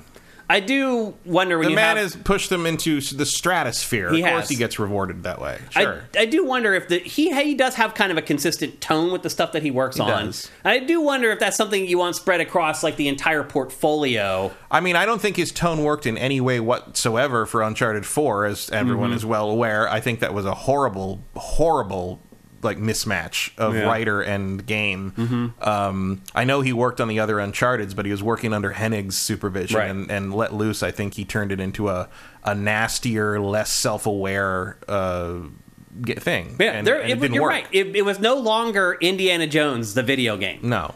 It lost its levity in a lot of ways. Yeah, there were still jokes, but and there's a lack of respect he had for the core cast that does not exist in Last of Us. That's because they're his characters. Because they're his characters, yeah. But I will go to my grave insisting that Nathan Drake would not have done what he does to Elena in that game. If Amy had been the one if anyone who knows that character, especially at that point in the series, would not have happened. Yeah. It doesn't make it. It's a 70s sitcom level miscommunication. Well, the crazy part too is that Uncharted 3, their relationship was better. Like that was to all me, set. It drove the whole game. Well, and also that was one of the big twists. Yeah. In 2 was like, oh, they're fine. Yeah. Everything's cool. Yeah. Like, well, there's a scene of them in 3 at a fence where they're talking to each other, and it's just like the stuff that happens in that conversation is just like earth shattering for their relationship, and like.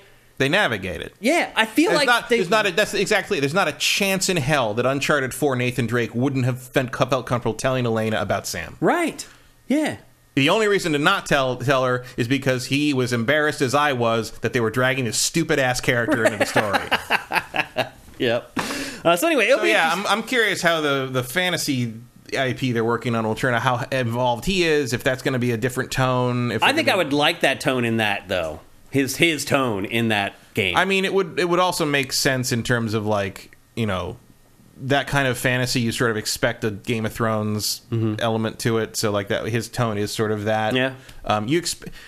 Basically, if you want the game to feel like an HBO series, which is not a coincidence they went with HBO for that Last of Us show. Yeah.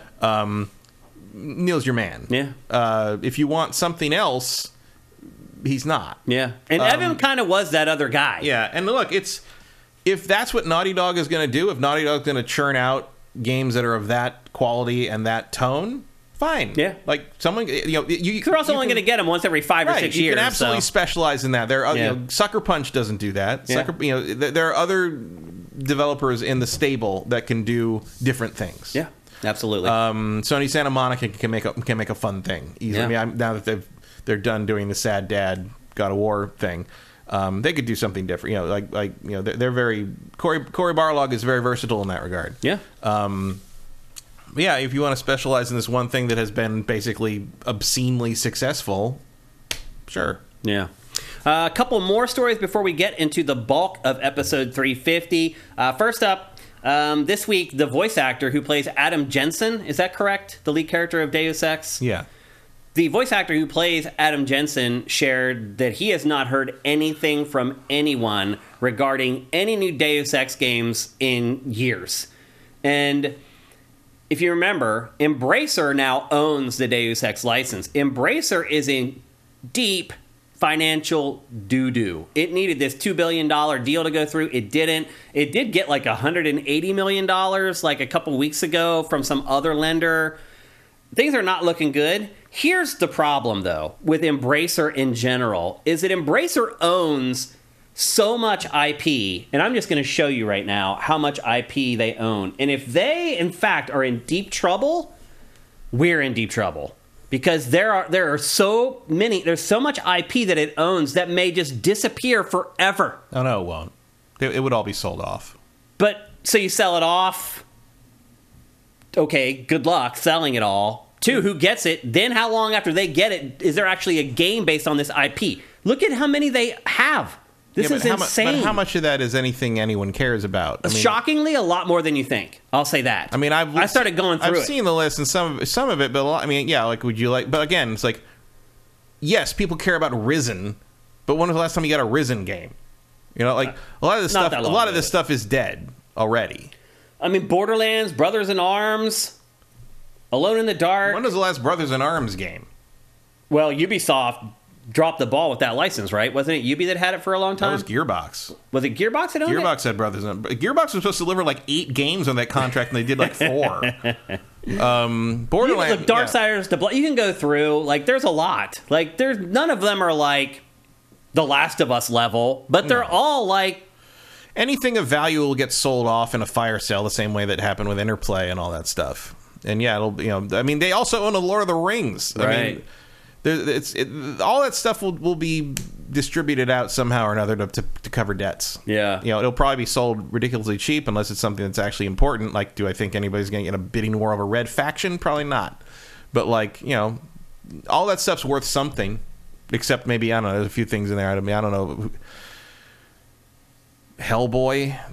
That must be the game license. Do they own actually they buy Hellboy from Mike Mignola? Or No. I think they have the game rights to Hellboy. Yeah. And there's a new Hellboy game in development right now, but there's Legacy of Kain. Like, if you start looking through this... Again, though, Legacy of Kain, what's the last Legacy of Kain game? 2004? No, I get that, but they're still beloved IP that people like hope are going to be revived someday, and someday maybe it'll be a decent game. Like, there's big IP in there, is what I'm getting at. Like, if you actually go through it, you're right, half of it is trash and stuff most people don't care about, like Painkiller or whatever. And we saw how well Saints Row worked out for him. Well, but could have been an IP if they actually put a good developer on it. Could have done well. That's the same developer that made all the other Saints Rows. Like, you're right. They did everything not wrong, but I don't. It's not that big a deal, and they will probably come out of it fine. Well, this all starts with Deus Ex. That's what started the whole story. That's a big IP. But Deus Ex hasn't gotten a new installment because Square Enix had it.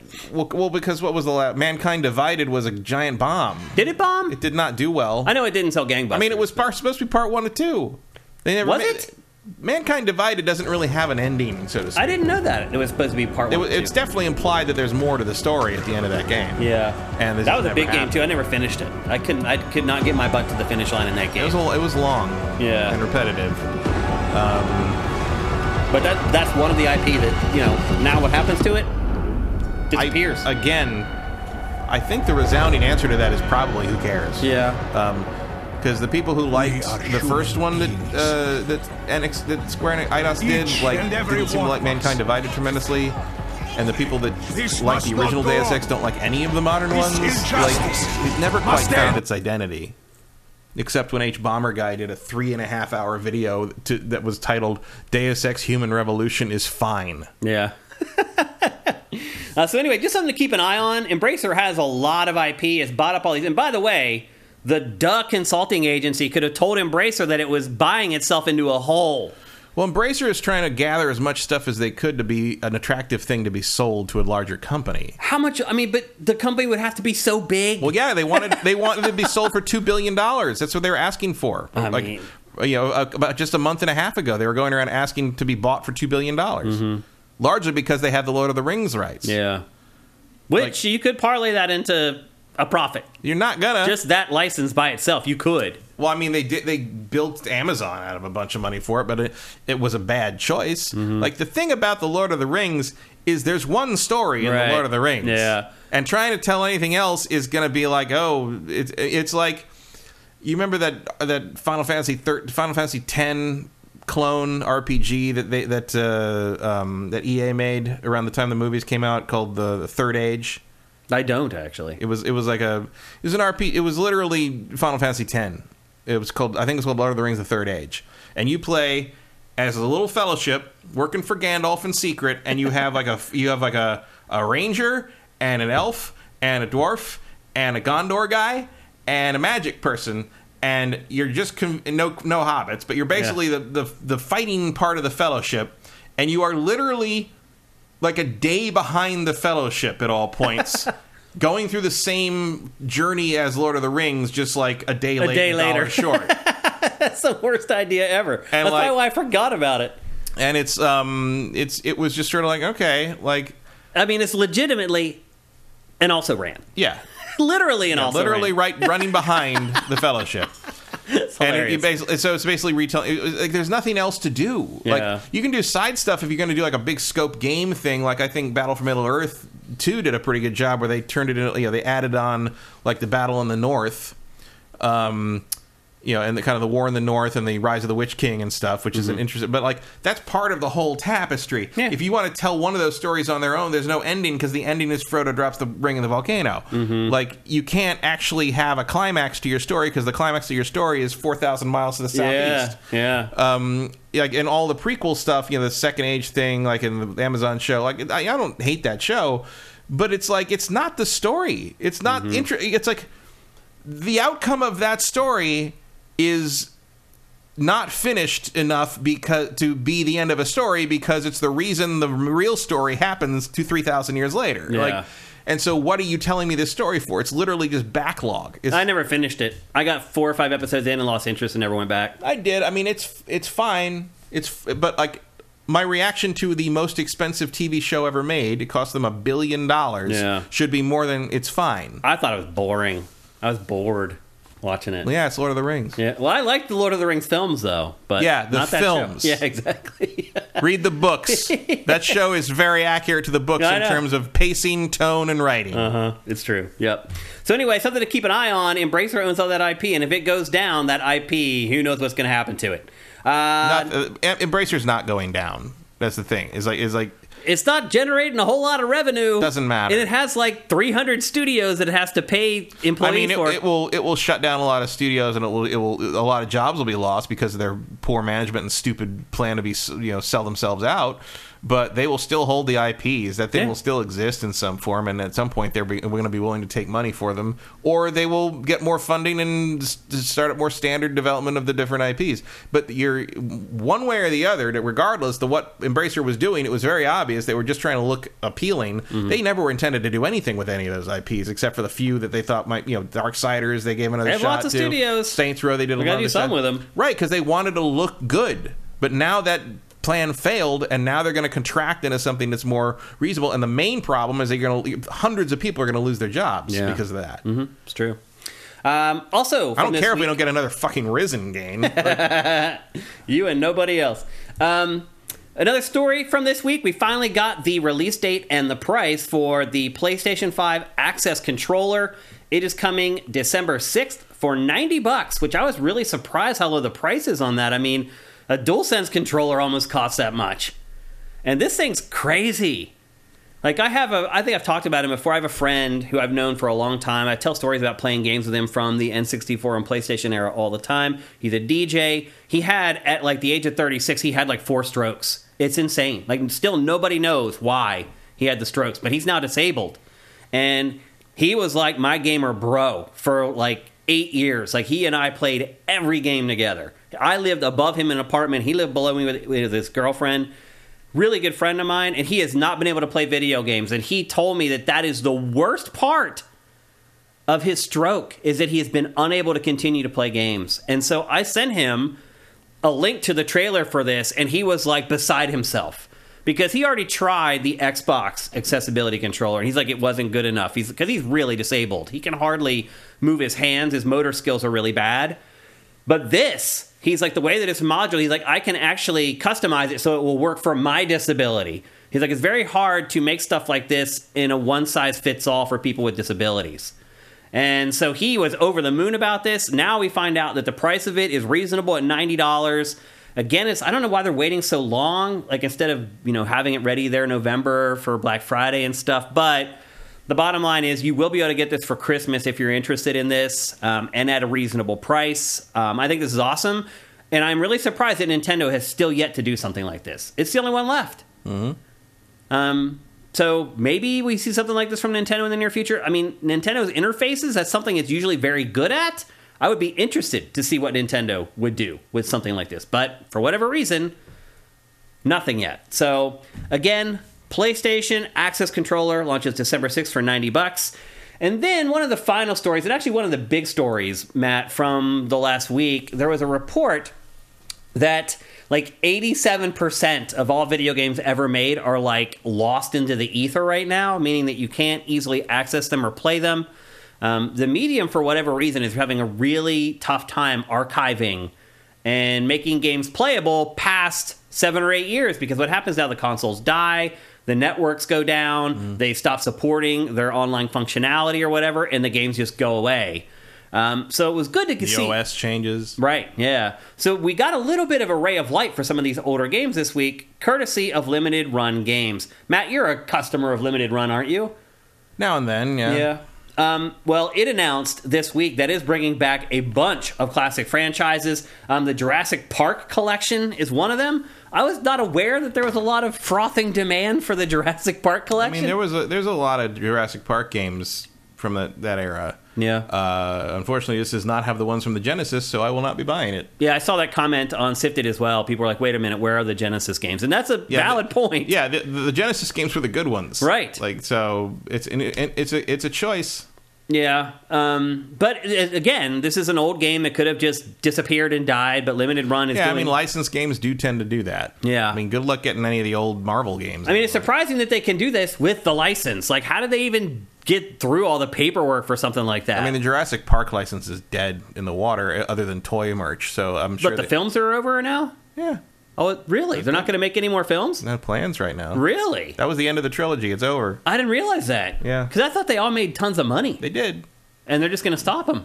That's very un-Hollywood. What else are you going to do? Like, they need to come up with... Start a new plot. There is no new plot. They already used the same plot again anyway. Yeah. One of the notable... much like Avatar, one of the interesting things about the Jurassic World movies is they made billions of dollars, and they had no impact on the culture. Nobody quotes them, nobody references them, nobody talks about them. They were just little rides people went on, and that's the end. It's not like Jurassic...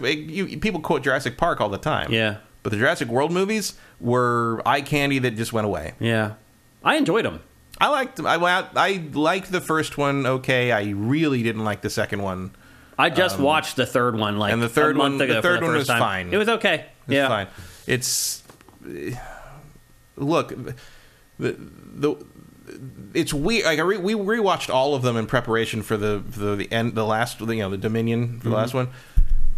I didn't think I was ever going to be in the position to say that Jurassic Park 3 is the best Jurassic Park sequel, but here we are. None of them are good, but Jurassic Park 3 is pretty short. Yeah. It's like an hour 30, hour 40. It's a Joe Johnston film, so it has a beginning, a middle, and an end. Characters talk to each other and deliver dialogue to one another.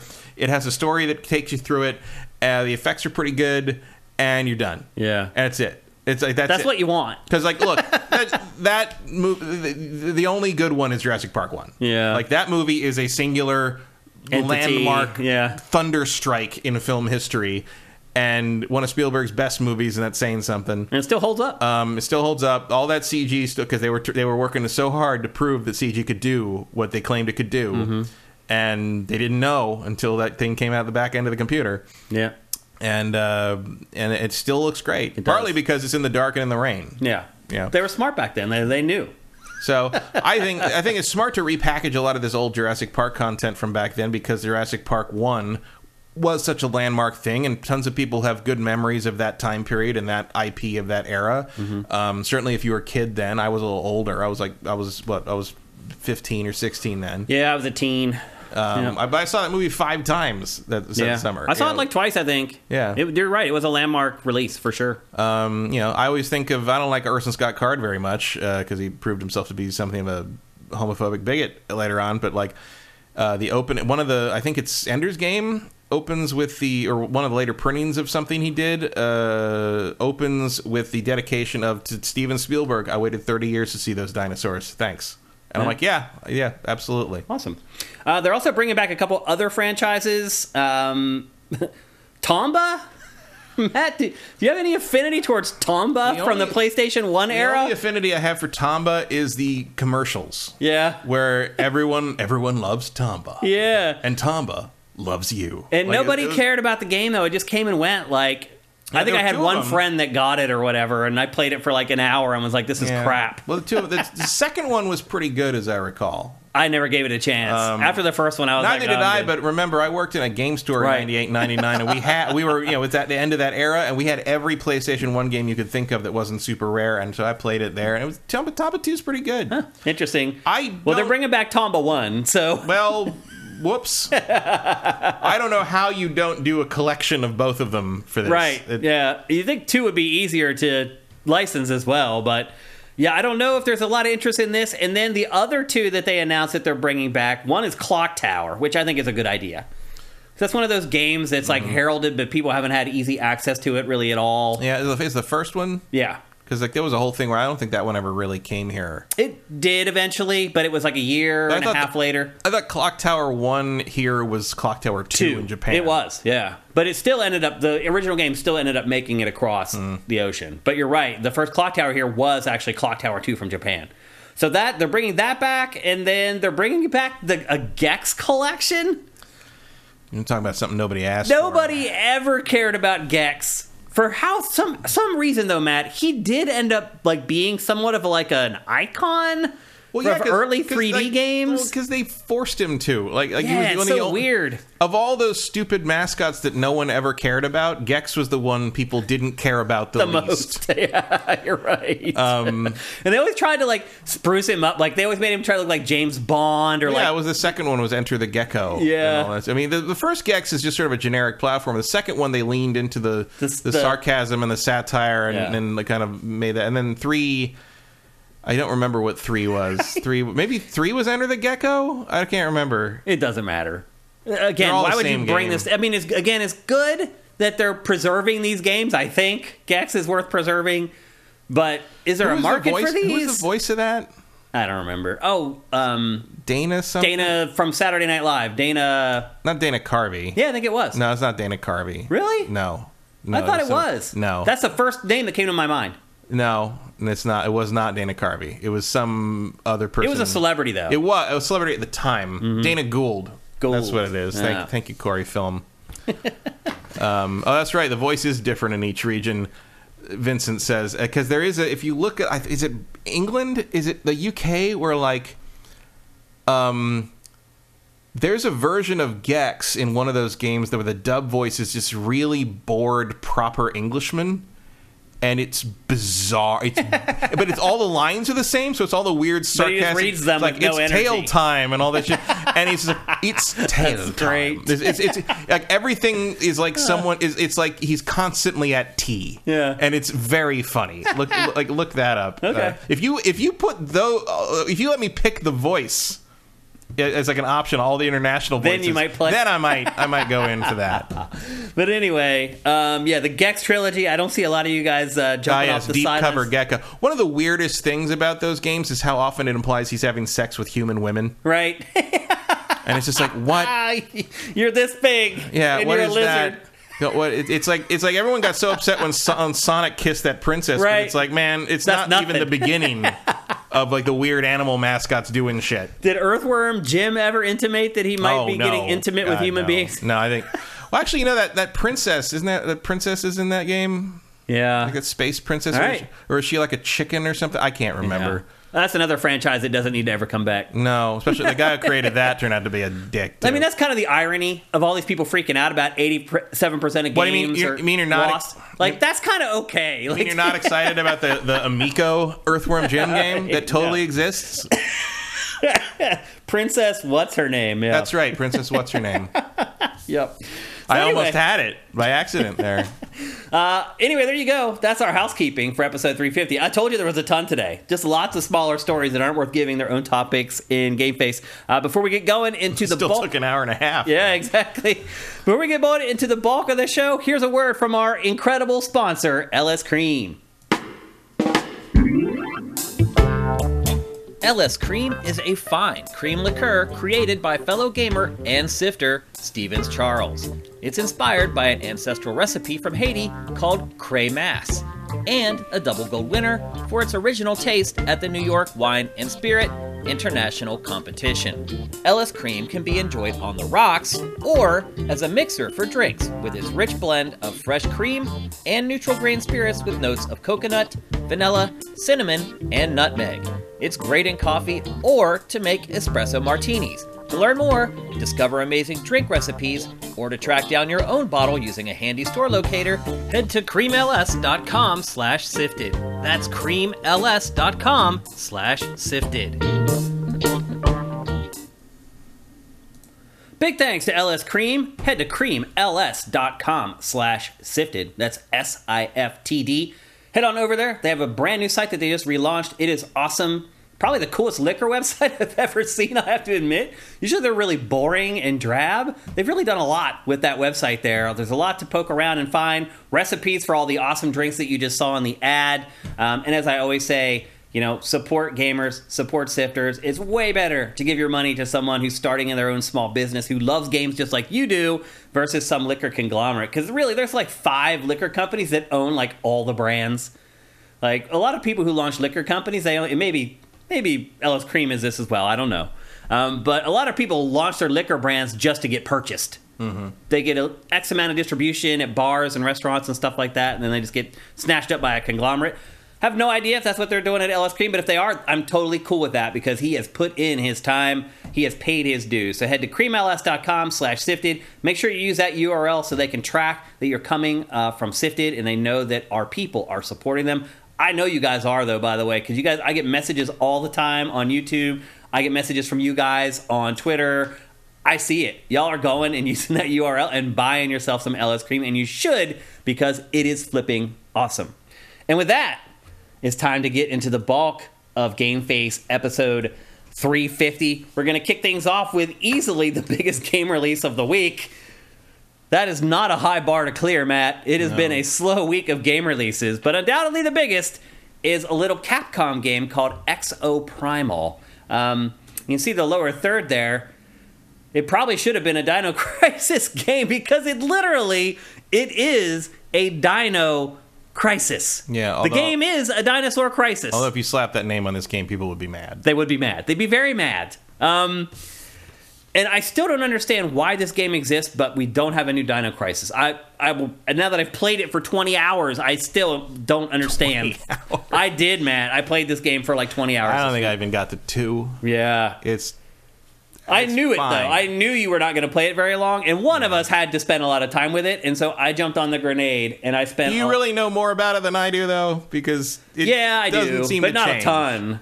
Not a ton. Also, I was very amused that the three exosuits that I was actually interested in are the 3 locked ones. Oh. Yeah. And I was like, well, a lot. So much for that. Yeah. So... I might have played it more if I'd been able to use, like, one of them. Which I guess you can buy them. Like, you can, like, pay for a jump It's start a paid thing. game. Yeah. You pay for the game already. And this is... So this very... I don't know if you may have played it already because it is on Game Pass. But... I do appreciate the opening line of this game, which is, people, technology, under threat from dinosaurs. Yeah. I'm just like, well, that's one way to lay it out in the thesis statement. Well done. I mean, this game is designed very much like a free-to-play game, but it's not. I mean, it's free if you are a subscriber on Game Pass, but otherwise you pay for it on other platforms. And it is set up like a free-to-play game. It's all about cosmetics and tricking out your exosuit or unlocking new exosuits. Yeah. You don't have limitations on how many games you can play a day. That's about it. Yeah, that's true, actually. So just so you know what the setup is, there is actually a story behind this game, and there are tons of... There's a lot of story There's here a lot of story, reason. and tons of cinematics, and, like, it's really crazy. It doesn't make a lot of sense. I didn't expect this at all. I really thought it was just going to be bare bones, like, dinosaurs are attacking, go fight, and then, like, that was it. Yeah, I thought it was going to be more of, like, an Earth Defense Force thing. Yeah. Like, okay, we got a premise, go do the thing. Yeah. But this thing, like, they let this writing team loose, and there's, like, a whole multiverse thing, and, like... different people, versions of themselves meeting from different timelines, and so, I mean, it's bonkers. Like, it really is. And the game doesn't need it at all. Like, it has nothing to do with anything you're doing in the actual game. It's very amazing. little. Very little. So it does. It has tons of cinematics. It has a story that it tries to tell. Like, it's basically a really, really elaborate explanation for why the same character is in the match once in a while. Yeah. Actually, you're right. That's a good point. The game is set in the years 2043 and 2040. It actually is set in 2040. Is it set in 2040 and then it jumps to 2043? You start in 2043 and it jumps backwards. And the AI takes you back in time to 2040 before the shit went down on the Jurassic Park, not the island thing. Right. And you play your war game out there, and then you go back to your time. Your time. And it's pulling versions of all the Exo Warriors from all the different realities and timelines to compete in this thing that it's gathering. Also, the name of the company is Ibius, and you're supposed to pronounce it Ibius like that, but some of the voice actors pronounce it IBS. And so sometimes they're like, let's get in there and win this for IBS. It's like, okay, we're all fighting for irritable bowel syndrome. We hate diarrhea. It's funny. So as you can see, you start by creating a character. The character creation tool is very simple. Yeah. I mean, you're in a mech most of the time anyway. So. Yeah, you never even see the character really. Like, only in the cutscenes, like when you go back. You can swap mech suits whenever you want, which is actually nice. It is cool, yeah. You got to have those mech suits on hand and set up. Yeah, you have to have them unlocked or whatever. You can swap your role whenever you want. Whenever you want, like right mid-match as well. But anyway, it is set in 2043 and 2040. And you go back to 2040 to participate in war games that have been constructed by an AI named Leviathan. Which is like, I don't know why you build an AI that's supposed to help everybody and be this benevolent thing. You name it after the biblical sea monster that people sometimes use to justify the idea of dinosaurs existing before the flood. It's like, yeah, of course it went. Like, what was the sister mainframe? Behemoth? Like, what are you doing? Like, well, what happens is this stop giving AIs like disturbing names. Like if they called GPT Belial or something, it's like, why would you call it that? Well, what happens is you're in this crew called the Hammerheads, and eventually your ship crashes. And a lot of the plot tries to explain why that happened. Why did your ship crash in the present day?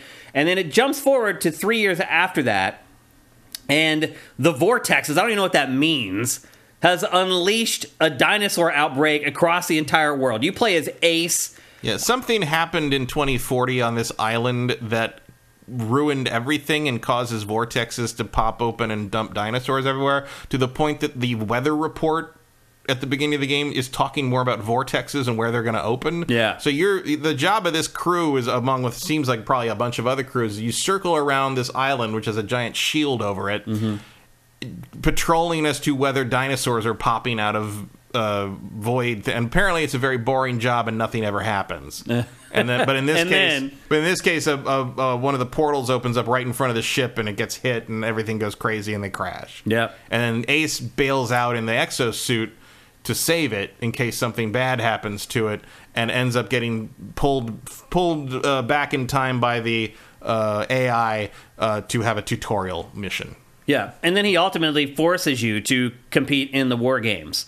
And as we said, it takes them back in time 3 years to the exact date. And then it's implied the war games happen every time right before the big catastrophe, like over and over and over and over again. Yeah, and like the very first time he zaps everybody out, and right as you're being zapped out, you look, because I guess what happened was there's a space elevator that's connected to an orbital platform, and it collapsed and basically decimated the island. And at the end of the tutorial, you look up and see it start to fall, and then you get zapped away. That's Leviathan, by the way. Yeah. You're seeing in the B-roll right now. You will see him pop up and give like the same speech, the same satirical of how stupid corporate bureaucracy is speech thing. It's like the winning team will gain bonus existence. You should be excited about this. Like, that's literally the shit they're saying. You actually sound just like him. It's very repetitive, and like, I get it, but also it's just like it's about as subtle as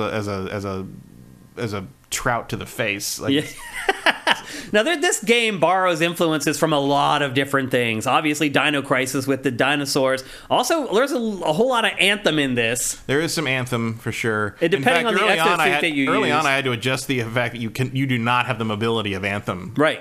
That's what Mursame was one of the ones I wanted to play. Now, there are certain exosuits that do allow you to kind of fly and hover. So but you don't have the freedom some of the ones I movement. wanted to play as, and they're locked. Yeah. But you don't have the freedom of movement like you had in Anthem. You can't just take off and fly wherever you want and then land wherever you want. It still happens within reason. But a big part of the game, as Matt is intimating, is the exosuits and figuring out which exosuit works for you. Each one has its own set of attacks. And in fact, that's one thing I would say about this, is each exosuit really is different. Yeah. Like, they don't really borrow any attacks or abilities from any of the other exosuits. They're all kind of unique. No, they have a... there's 3 roles basically. There's assault, tank, and support, but they all do it very differently. Yeah, which is to their credit. Yeah, and there's more exosuits for like the assault class than there is for like there's only like a few tanks when you first start the game. Yeah, I think there's like 3 tanks and a locked one, and I think there's like 5 supports, and there's more. It's like a lot of assaults. 7 assault ones or something. It's And I found myself playing mostly assault. Yeah, but you need more assault. You really only need 1 tank and 1 support. Yep, you need 1. And team composition is very important in this. And I will say this too: the game. If you don't have a tank, you're going to die. You won't. You have no chance. Yeah. Yep. And so the game does a good job of reminding you too that you know what, you don't have a tank, and what Matt was saying earlier, being able to kind of re-choose your exosuit in the middle of battle is very important, because sometimes you spawn into the map and you're like, oh my god, we don't have a tank. And almost instantly, one of the 5 players on your team will just swap into a tank exosuit. And the objective of the game, so here's what happens. This is like the beforehand, where before the AI transports you back 3 years, you go to this little lobby here where everybody uses their emotes. It's the only time you use the emotes in the entire game. So you go here, and then he transfers you in. And then the objective of the game is you are on a team of 5 players, and then there's another team of 5 players that you're competing with, and it's a race. And before I played the game, I thought that, like, the other team was, like, on one side of the map, and you were on the other side of the map, and you're both doing the same thing, and the map is symmetrical. But that's not how this works at all. The other team is kind of in another dimension, fighting in the same area that you're fighting in, and fighting the same enemies. You can see their ghosts. Only after you complete the wave. So how it works is, after we finish this wave, we'll defeat this Tyrannosaurus or whatever. For a brief moment after that happens, you can see the other team. They're like a red shade, like ghost or whatever, that you can see in the map. And then you run as quickly as possible to the next wave that's somewhere else on the map. And then once you get there and you initiate that wave, you can't see the other team again. And every time you finish a wave, Leviathan, the AI, will tell you, the other team finished this wave faster than you, or you finished this wave faster than the other team, because the objective is to finish all the objectives first. So it's a race to complete all the different mission types. And they do mix them up a little bit. It's not just constant, like, dinosaur slaying, like you're seeing right here, straight out of Overwatch. Well, this is the finale.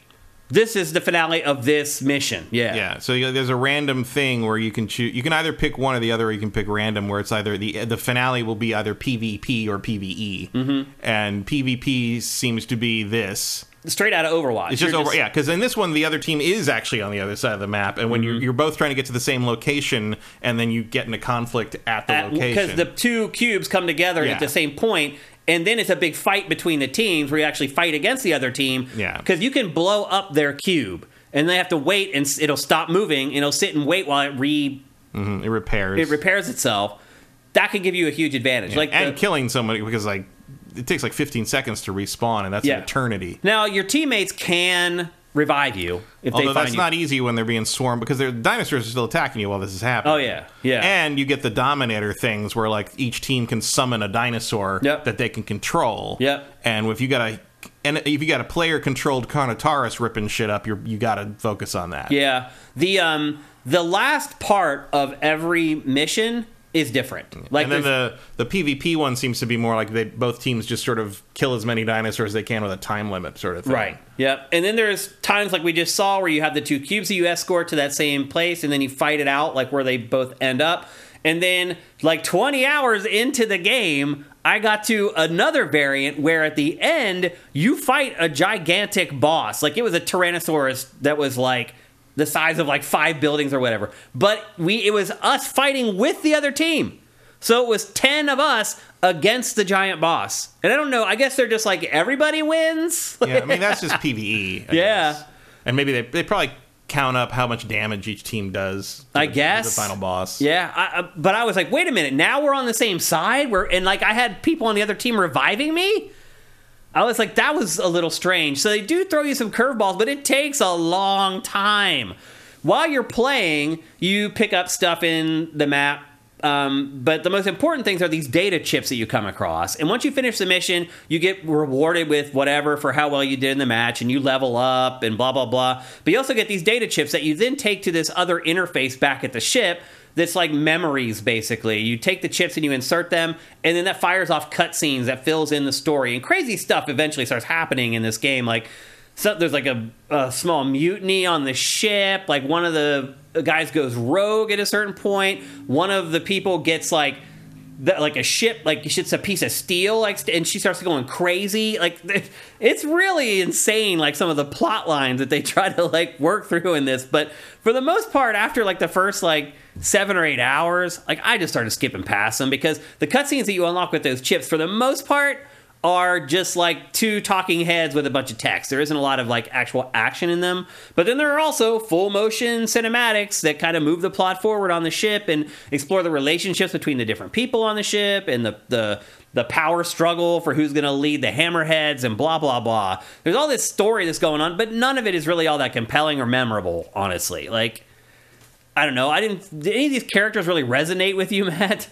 I don't remember it. I mean, right. I guess the exactly. I guess the Australian guy who sort of knows everything and tells you what's really going on early on is sort of memorable. Yeah. But, like, mostly because he's a jerk. Also, I should note, like, they're trying here. Like, the story team is trying here. Yeah. I give them credit.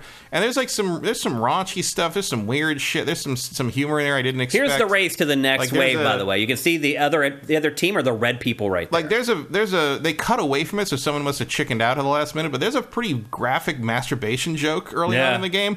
From the Australian guy, and I'm just like, I didn't see that coming. Like, it was I don't know. Like, I don't know what was. This game seems like almost like it was made in like Rogue. Like it like they didn't have permission or something. It's so weird. I was really surprised.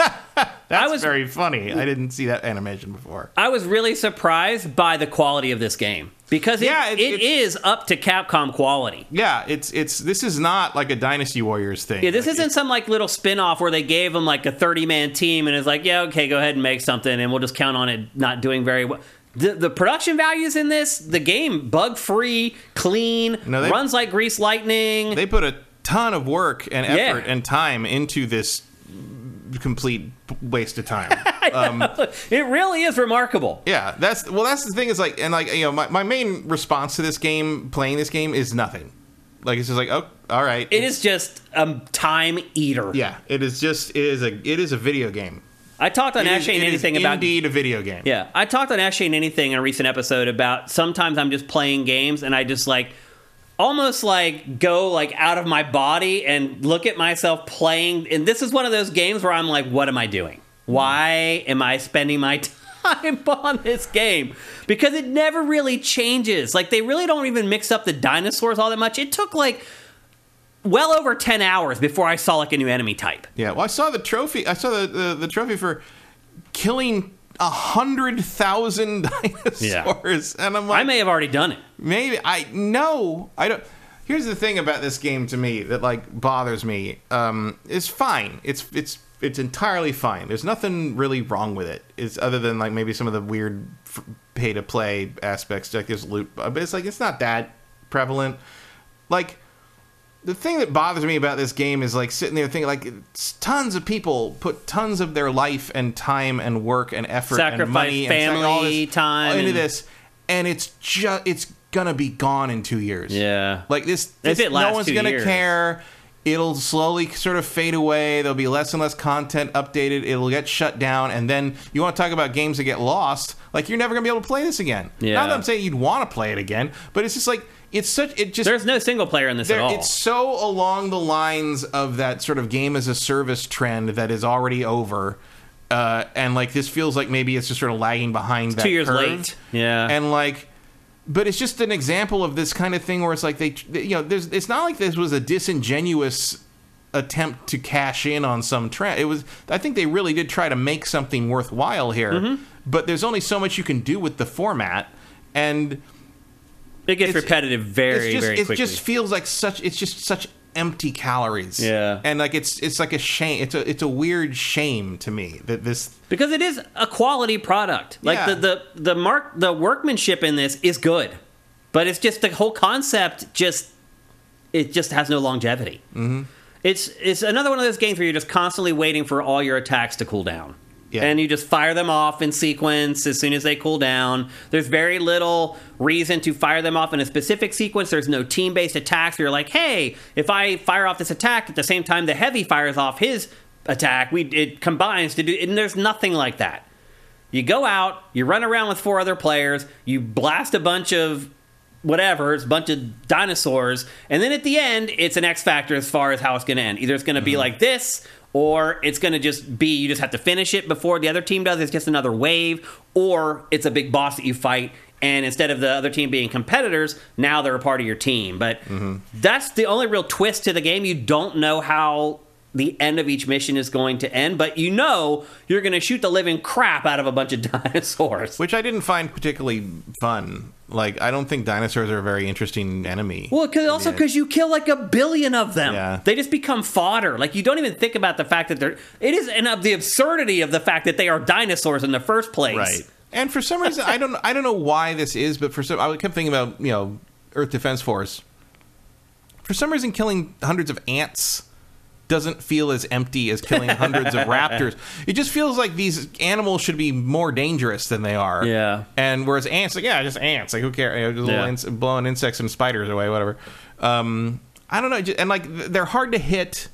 Like, they're top heavy and they're narrow, so, like, start to get headshots really, and, like... And headshots do matter. Here's the chip stuff that I was talking about earlier. This is where you go. This is the interface that you go and place your chips, and it just tells very simple... I don't know why Leviathan looks so much like a disappointed Christopher Walken to me. He does look like Christopher Walken. I never thought about that, but you're right.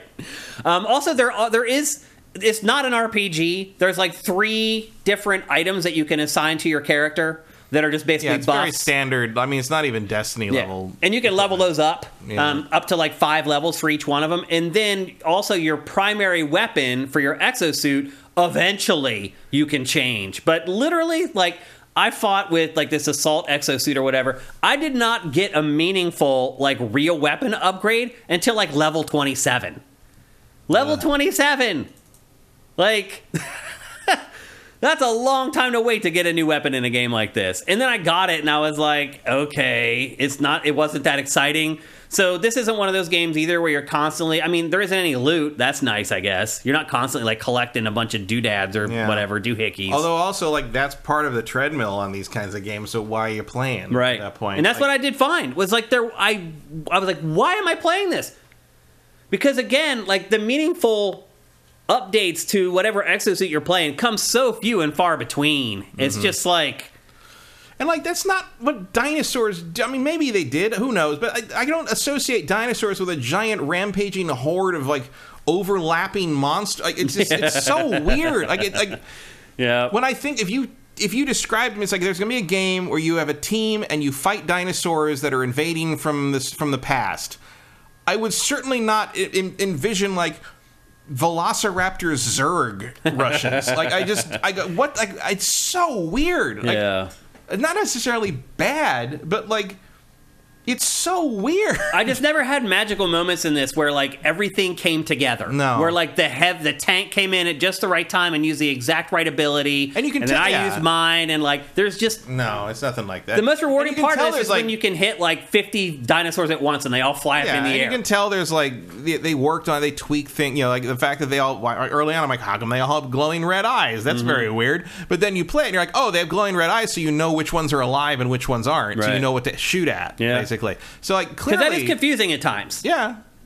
Well, because some of them take a long time to die. I mean, it's like a Starship Troopers game. Yeah. Like, it's so weird. Like, I don't know. What is that? Like, it's like some World War Z shit. Like, it's not a thing I imagine dinosaurs doing. And I think the capper here in Nightwing 3060 says it in chat, like, just where the hell is Dino Crisis? Yeah. Like, what are we? Why wasn't this a modern day remake of Dino Crisis 2? Why are we playing this instead of Dino Crisis? It makes no sense. And I'm saying, like, it's like, skip Dino Crisis 1, fuck Dino Crisis 1, do Dino Crisis 2, the action game, because that was the most interesting thing they did with that franchise. I would play that. And you know, you think about Dino Crisis 2 remake, it wouldn't be gone forever in 2 years. Once again, another project for the consulting aid. We could have told them this is so dumb. Like, it's another project for the dumpster of history is what it is. Like, and it's like not as an insult to the work done here. I don't think it's a bad game at all. It's just there's not a chance in hell this is going to catch fire. I know. It's just like why does it exist? It's actually a good game for Game Pass. Yeah. Like what did you think was going to happen? Yeah. It's sort of like, I'm done. Like, I played this way more than I should have, in all honesty. I have no interest to go back and play it again. Because I played it for 20 hours, and, like, I've seen it all now. And none of it is especially compelling. Mm-hmm. So, that's Exoprimal. It's available for everything but Switch. And as we said, it is on Game Pass right now. And that is pretty much the only way I recommend that you play it. Because it's basically free.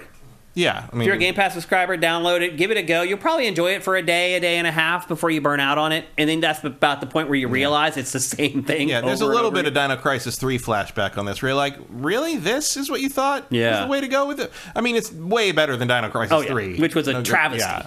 But it's still that same sort of like, why are you so dedicated to not giving people what they want on this one? It's almost like they're trolling. I'm not saying Dino Crisis would be like a giant runaway Resident Evil 4 remake style hit either. Yeah.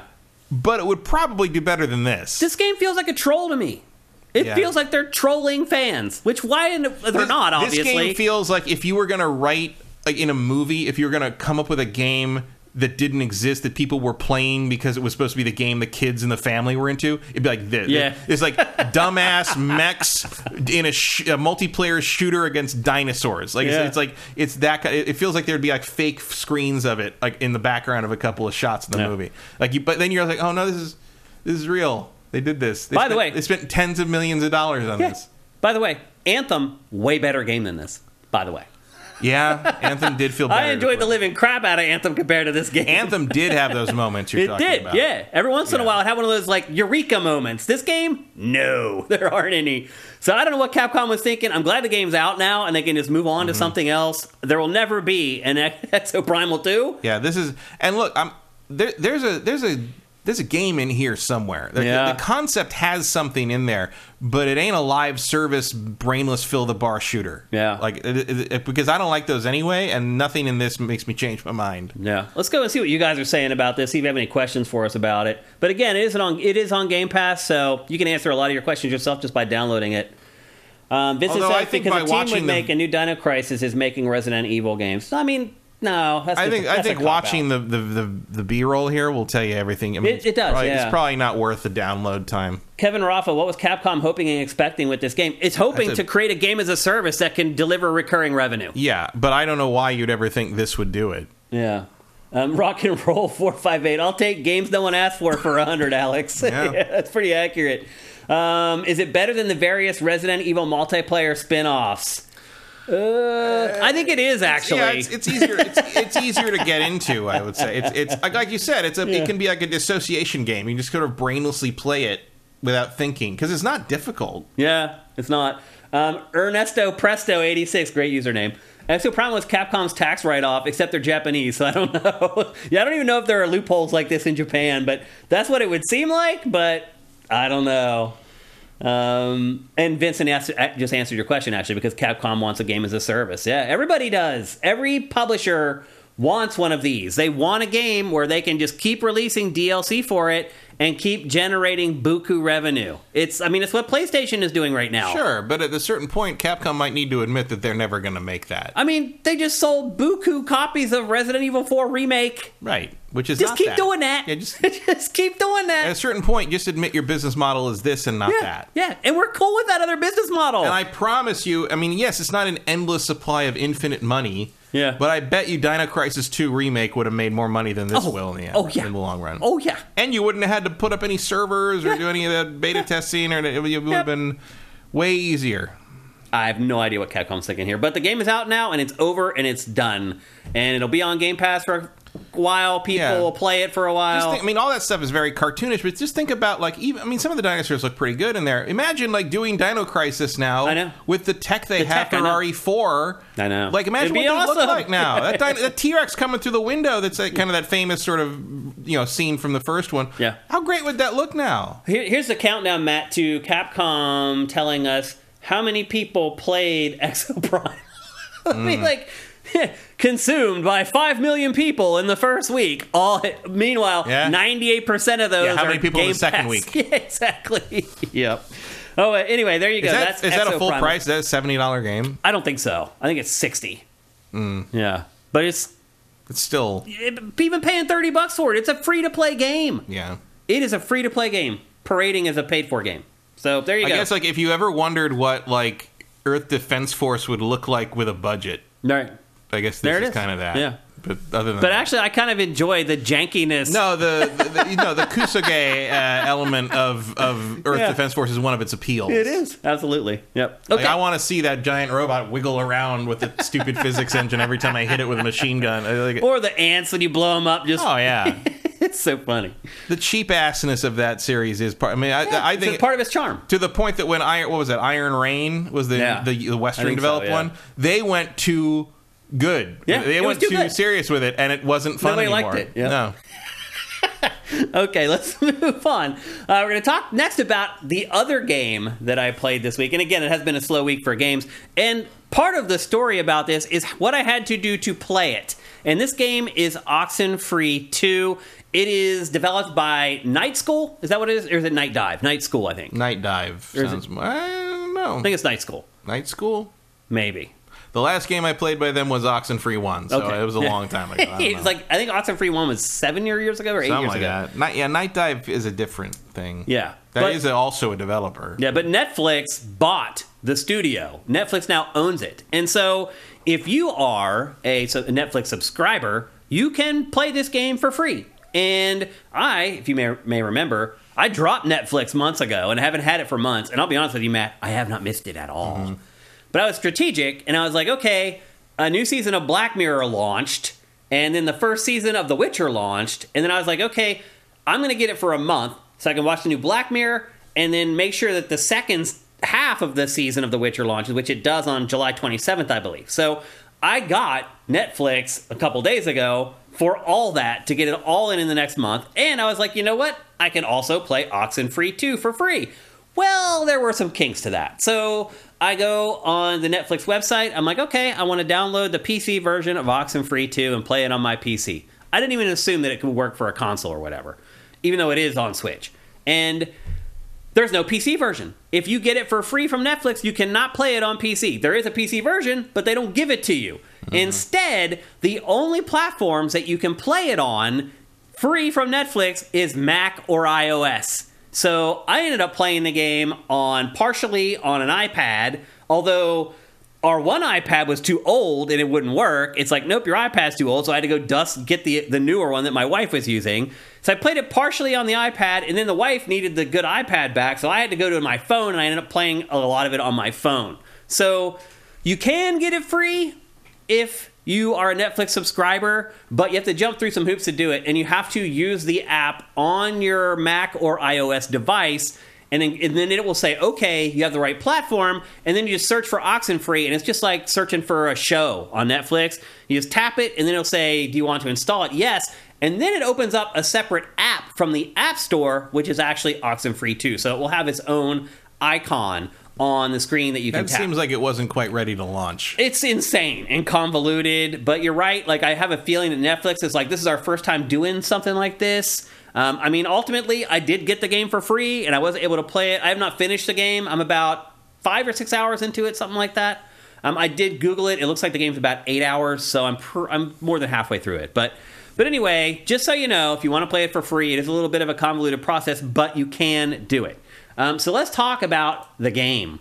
Did you play the first Oxenfree, Matt? Yeah, I played the first back in the day. Did you like it? Yeah, I remember liking it. Yeah? Kind of one of those... I mean, I get it. It kind of blends with all the other weird point-and-click, adventure game things where, it's like, oh, a weird thing happens. Supernatural stuff gets involved. It's like Oxenfree and Kentucky Route Zero, and Thistlewood, whatever. Thistlewood Junction, Night in the Woods, and all. All there was that wave of things like that. Forget how long ago it was. Yeah. It took forever to get this game out. Well, the first one follows a group of teens that are on a beach. Like an island somewhere. Yeah. Like a portal's open or something like that. Yep, portals to other dimensions open and blah, blah, blah. This game has the same concept, and it's set in the same area. In fact, there's a point in this game where you can see the island where the first game takes place in. Yeah, and again has the obsession with tuning a radio to different frequencies. This whole game is all about that. Very much like the first one. However, this game does feature an entirely new cast, an entirely new plot. It's just set in the same place, and they're still dealing with the same issues. So you play as a girl named Riley. She's in her 30s. She was in the military. She either flunked out of the military or left the military, and she's come back to her hometown. Basically, with her tail between her legs, she's failed at life, quote unquote. Her dad is also not in good health, and so she returns to her hometown to try to get her life on track and also to be around her father, who needs her help.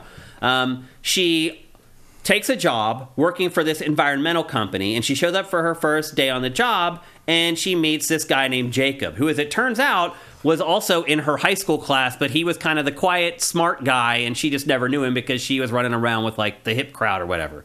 But he knew her. He's like, oh, do you remember we had history together? We had math together. And she's like, I don't remember you at all. And they are the team, and they are both on the job at the same time. And basically what they're doing is they need to set up 4 of these antennas around the area to track the radio waves from the first game. So basically what's happened is scientists have figured out there's all this crazy stuff going on, and they're trying to sort it out. And you're a part of the team, quote unquote, the environmental team, who needs to set up these antennas so you can track the radio waves and figure out where they're coming from and why they're disrupting things and blah, blah, blah. Well, you go to plant the very first antenna at the top of a hill, and you get there, and electricity shoots out of it, and it goes over to the island from the first game and opens a portal above the island. And that's what sets everything into motion. And basically, you kind of end up going through the same process that the teenagers did in the first game. Now, there's a bunch of different twists to this. There's this other group of teens that are not the teens from the first game who are trying to summon spirits, and they end up attaching themselves to you. So there's certain points in the game where you just get zapped into this other place where these teens are also on a beach standing around, and they're like, oh my gosh, there she is. And it becomes this weird cat and mouse with you and these group of teens while you're all they're trying to summon people from the other world. You're trying to finish the job. As you mentioned, you have a walkie-talkie in this, and a big part of this is tuning the walkie-talkie. So a lot of the puzzles, if you don't know how to solve them, you pull up the walkie-talkie and you adjust the dial, and it will tune into basically ghosts broadcasting. Or there are also on the walkie-talkie 7 or 8 different channels of real human beings that you can talk to. And all that is completely optional. But I will say this, if you decide to play this, go through the walkie channels, because some of the best writing and the best story beats happen through those different walkie-talkie channels, and you're actually talking to other human beings who are experiencing kind of the same thing, but from a different perspective. It gives you a different perspective on what's happening inside the game. So your task is to set up the 4 different beacons around the island. It's an island town in Oregon. And then probably I would say the main antagonist, other than just solving the mystery, is that cult. It's called the Parentage. And they're basically trying to exploit Kamina, that's the name of the town, supernatural phenomena like time travel and space portals for its own ambitions. So if you played the first game, I'll say this, there's not a ton of mystery in this. It becomes more about the relationships between you and your sidekick. And the way the game plays is you just tap on the screen wherever you want to go, or if you're playing on PC, you just click. And the people just go there automatically, the 2, and they're together. They're kind of tethered together or whatever. Now, some of the new additions to this, other than the walkie-talkie, is climbing. So you're out of the military, you're a really good climber. Your sidekick is not. And so there are certain points in the game where you have to go one way and you can climb and get there more quickly, and he has to go the long way and like take the sidewalk. And so there are kind of branching paths in the game, but there aren't enough. So this is kind of an open world game. It's this huge sprawling map that you play on. And there's no load times. You can just go from one screen to the next, and it's gigantic. But there's also no fast travel. So there's lots and lots of backtracking in this, where you get an item here, and you need to take it all the way back to the beginning. You have to run it manually through all the screens to get back to where you need to go, and they walk really slowly. That became really annoying to me really quickly, was the amount of backtracking you have to do and having to remember. And again, playing this on my cell phone, it was so small. Like, I had problems reading. So you've probably seen already in the B-roll, like, prompts will just pop up above the character's head. You need to tap them very quickly before they go away, or otherwise you don't register a response. Those responses change the story and will branch the story off in different directions. Playing it on my cell phone, I couldn't even read them before they would disappear. They were so small, and it was like white text on like a light blue background. Like, there was lots of times where I just didn't respond at all because I was trying to read them and they disappeared before I could. Now, playing it on Switch, on a TV, or on your PC, that's a lot different. But again, if you play this for free, you're probably going to be playing it on a tablet or your phone. And I had problems dealing with the smaller screen and the way that the game is designed. The game is non-linear. So once you install that first beacon, and you have to install the other 3 still, you can do those in any order that you want to. But I also found that it made the narrative a little broken and weird. There was at least one instance where someone said something to me, and I had no idea what they were talking about. And I don't know if it was like a mistake that the developers made, or it was referenced before and I just missed it or whatever. But there were moments when I played this where I was like, oh, maybe I put the wrong beacon up first and went to the wrong part of the island, and I should have done one of the other beacons. But it lets you do it in whatever order you want to, which can create some freedom. But again, it also creates a good bit of backtracking, which to me is the most annoying part of the game. You use the walkie-talkie a lot. You walk a lot. Thus the lower third, walkie-talkie. It is really kind of a walking simulator.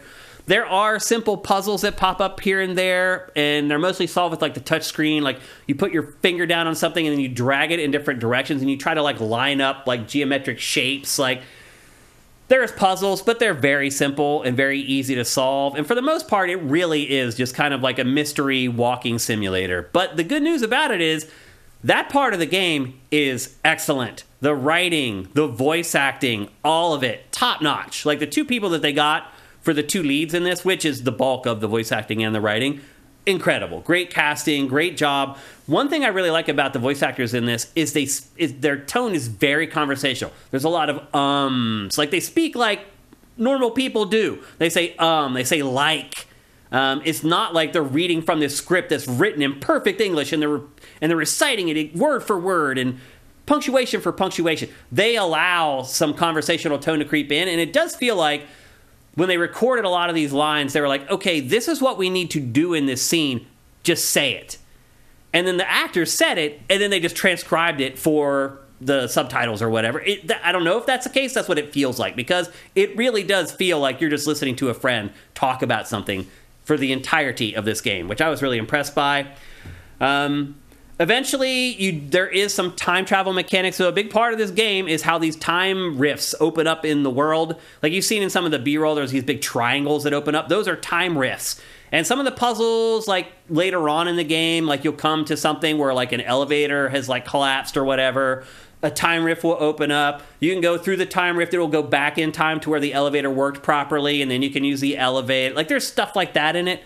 But again, they're very simple. Like, there was never a puzzle in this that really made me think for long at all. Like, it's really just kind of like a means to the end, and it's really just the writing and the storytelling that like wins the day in this game.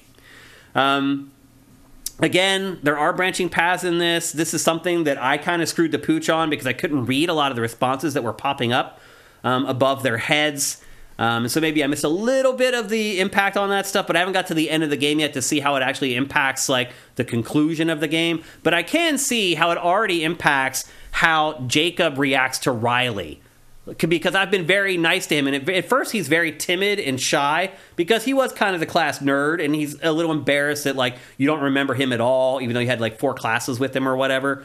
And as you're nice to him, even in the early going, he starts to loosen up a little bit. He starts cracking jokes. He starts being a lot more jovial. His attitude towards Riley changes a bunch. So I'm already seeing like some of my decision making and some of the choices that I've made in the dialogue starting to affect what ultimately happens inside the game. But again, I have not finished it. So again, the walkie is kind of the crux of the whole thing. You can see right there the numbers. Those are the channels. So when you first get there, like there's someone who you're working with who's on the walkie all the time saying, okay, now you need to go to the general store to get your gear, and now you need to take the gear up to this mountaintop, and you get there and like you can't get to, and she's like, you need to do it anyway. And so there's mystery behind her because she's talking to people on the phone that you don't know and you've never met, and so you're wondering if like this is all a setup and you're just the sucker, you're the mark that they got to go and do all this stuff for them. And that permeates kind of throughout the entire game, like at least the whole game that I played. I'm still not sure that the people that I'm working for and with are actually looking out for my best interests. And I think that's great. That's like an underlying tension that excels throughout the entire game. As you've seen, the visuals, all hand-drawn art. I think your mileage will vary on that depending on how much you like it. I wish things were bigger. It's very hard to tap, again, on a phone or a tablet, the exact place that you want to go to on the path and make sure that they go there. There's lots of times. I never had any problems like that with the first game, but I was playing on PC. Yeah. It seems like a strange thing to limit to a touch screen. Yeah.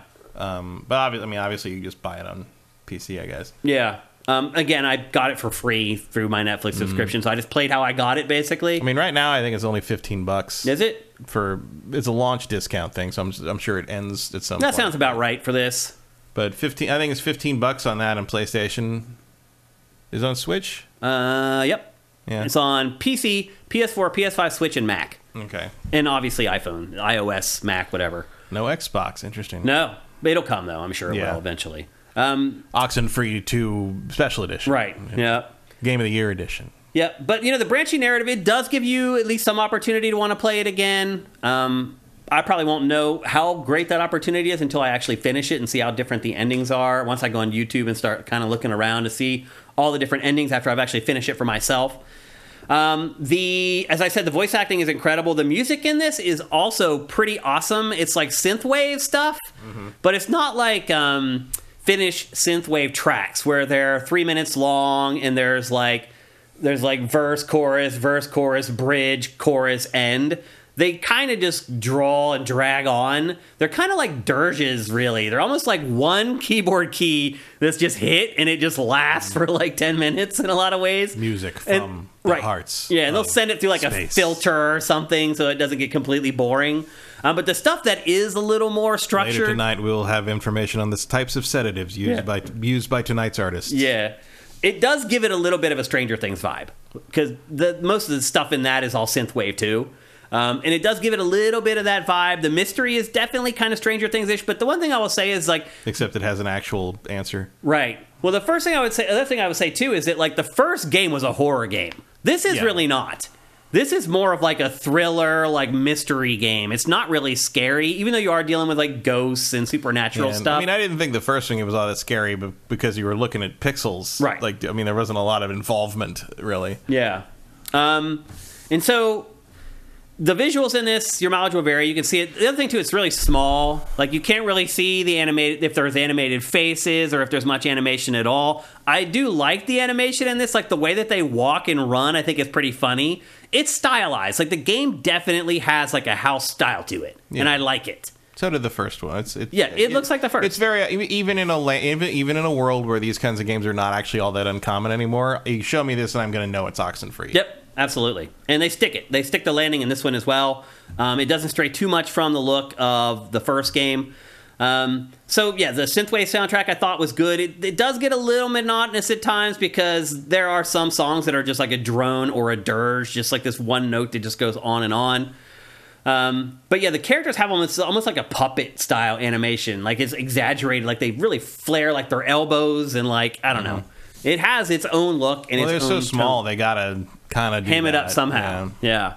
And they always look like this. Like you'll never get a cut scene that's like a close up. It's always from like a far distance. I saw there's a picture of Riley's face on the map. Yeah. That's about as close as you're gonna get. Yep. That's the best way that you'll know what she actually really looks like. So yeah, that's Oxenfree 2. I've had fun with it. I think that $15 price tag is perfect. Mm-hmm. I wouldn't pay much more than that. If it is like a launch discount, like 20 would be kind of pushing it a little bit, I think. But again, like, you can get this for free if you're a Netflix subscriber, and I know 80% of y'all are. Although it seems like you do pay for it in a sense. You do. I mean, there was a point where I was like, is this worth it? Like, when I was going through to play the game, I'm like, this is kind of a pain in the butt. But as a part of your Netflix subscription, that's okay. And I do hope that Netflix finds a more elegant way to do this going forward, because this is a new initiative for Netflix. This is going to keep happening. It is going to keep buying studios. It is going to keep releasing exclusive indie games on its platform.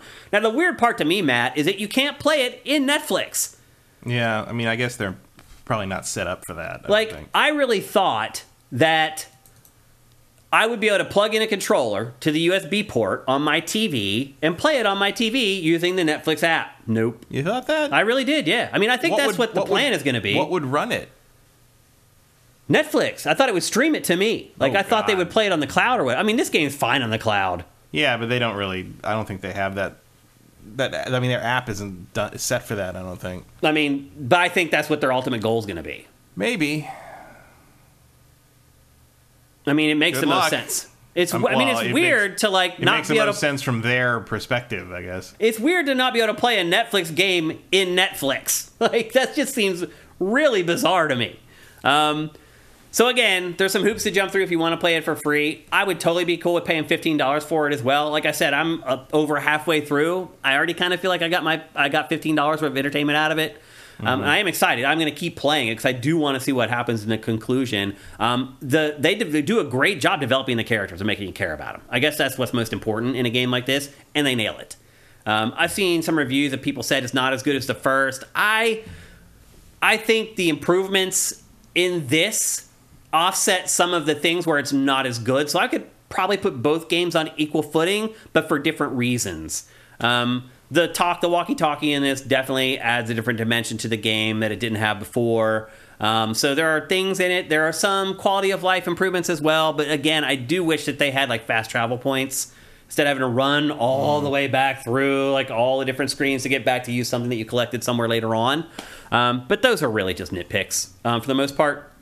If you're into, and I would call this a visual novel more than like an adventure game. It really is more like a walking simulator visual novel.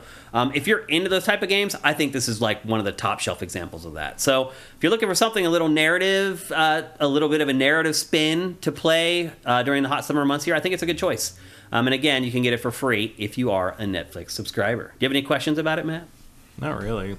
Yeah. Seems pretty self-explanatory, especially if you played the first one. Yeah. Cinetike says, I understand, I think he's saying Shane's perspective, when they advertise it as it's on Netflix. Yeah, I mean, that's kind of been the marketing. Mm-hmm. But then you go on Netflix, and it's like they take you, if you do download it, they take you to some other place. I mean, it's its own app on your tablet or on your phone when you actually go to play it. It's not even in the Netflix app. So now you got to search for it in the Netflix app. And it is weird how, from that app, you click on download it, and then it downloads another app that opens up on its own. So they're jumping through some hoops here to make this thing work as well. It's really interesting how they got it to work ultimately. But anyway, that's Oxenfree 2. It is available for other platforms. I would not spend more than $15 or $20 for it, though. All right, let's move on. We're going to give you guys what y'all asked for over the last week. So after last week's episode, a bunch of you guys on SIFTD were like, wait a minute, I wanted to hear Matt's final impressions of Final Fantasy XVI. And I agree. It was an oversight on my part for last week's episode. I should have had it in there. But I hadn't seen Matt in a couple weeks. I had totally forgotten that he never got to really deliver his final verdict on the game. And Matt has been playing the living crap out of it. So I wanted to give him a chance to come on here and talk about his experiences continuing on with Final Fantasy XVI. At this point, Matt, where are you in the game? Oh, it's been a while. I think I've got 3 of the Mother Crystals destroyed. Okay. So you have, what, 1 left? 2 left. 2 left. 5. That's right. There's 5, yeah. So yeah, I don't know exactly. What was the big story beat that happened last? It's not a spoiler. Destroying the 3rd crystal. Yeah, I think so. I mean, I haven't played it in 2 weeks. Oh, you haven't? It's been a long time. Okay, well, what caused the pause? Dave the Diver. You got hooked on Dave the Diver. Yeah, which is in another room. So that's kind of the thing. Is like my laptop and everything is in there. I moved it back out yesterday to play Exoprimal, so I might go back to Final Fantasy now. But yeah, Dave the Diver really sort of took over life, the universe.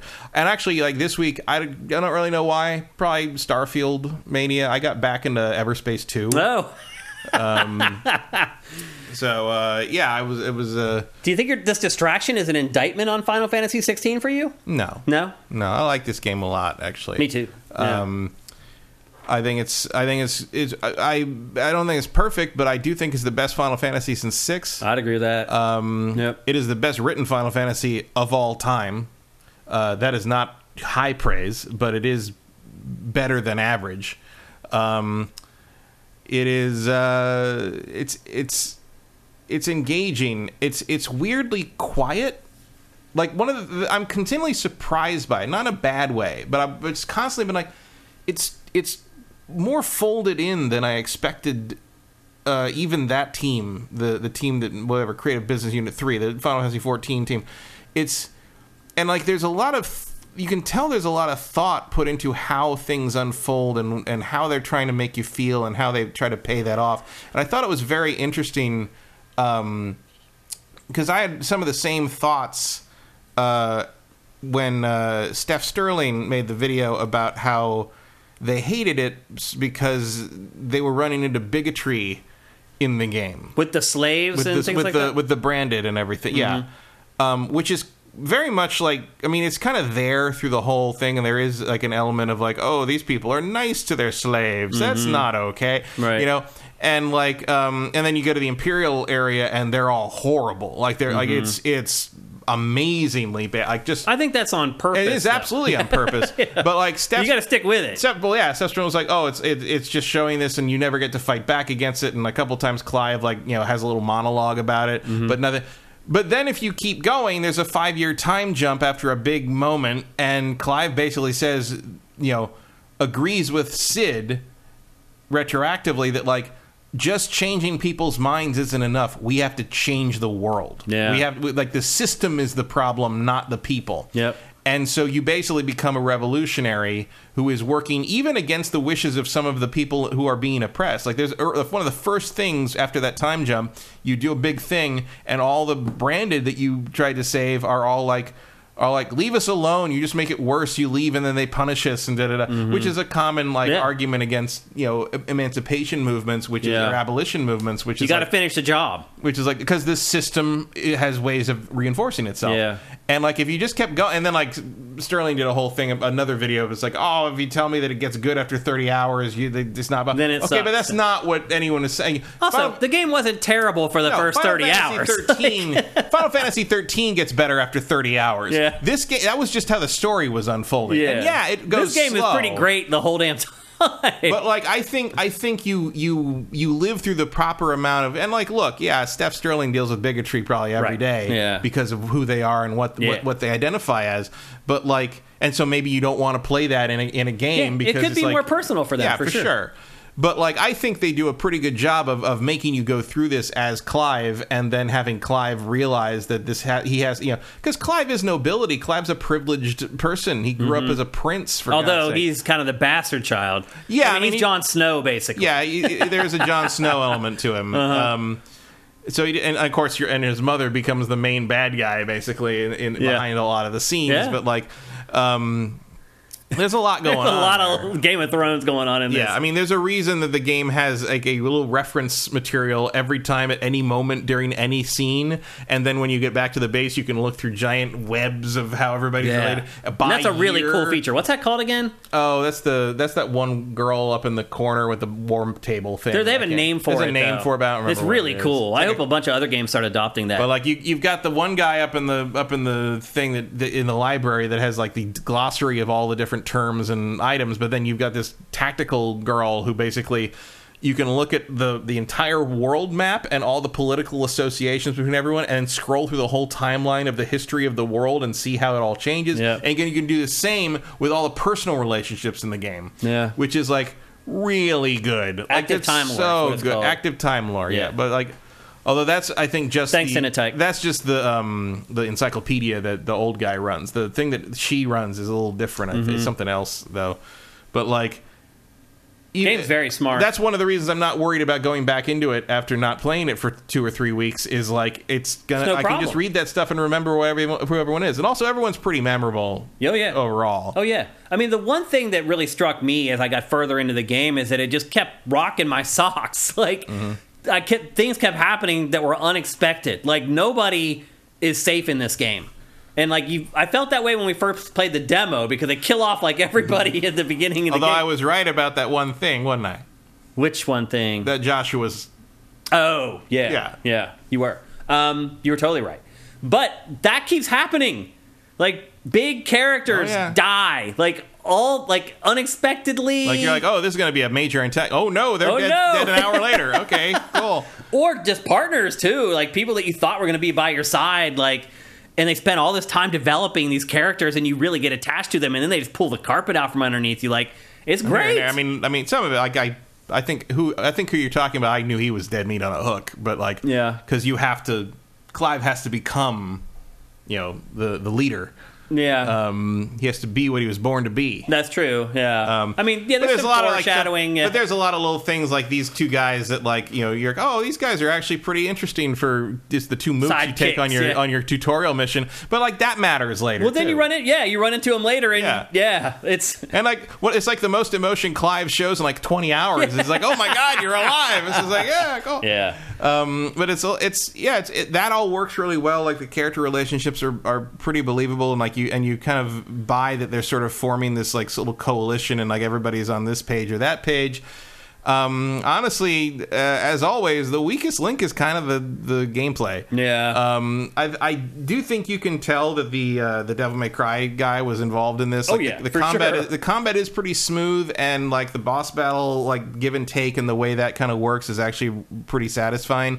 The one thing I will say is like, I have my methods of getting through just about everything and like I don't need to do much more. And you see like the videos of people doing these crazy combo things, and I'm like, why? You don't like need nothing to, is going to live long enough to do that. All of it's juggling stuff related. You can't do that with the larger enemies of the bosses. So what's the point that any of this is in the game? I don't understand why that's in there. Yeah, maybe for later on when we get harder difficulties or something. Maybe You're right, that was unneeded. I have never felt the need. While I've gone into training mode and learned how to do some of those things, I've never found a real world moment where that was useful. Where you had to do it. When I had an enemy with a life bar big enough to take that combo, the combo didn't work because they can't be juggled. Right. So I don't know. It's fun, but it does become a means to an end after a while. It's a little overwrought in places.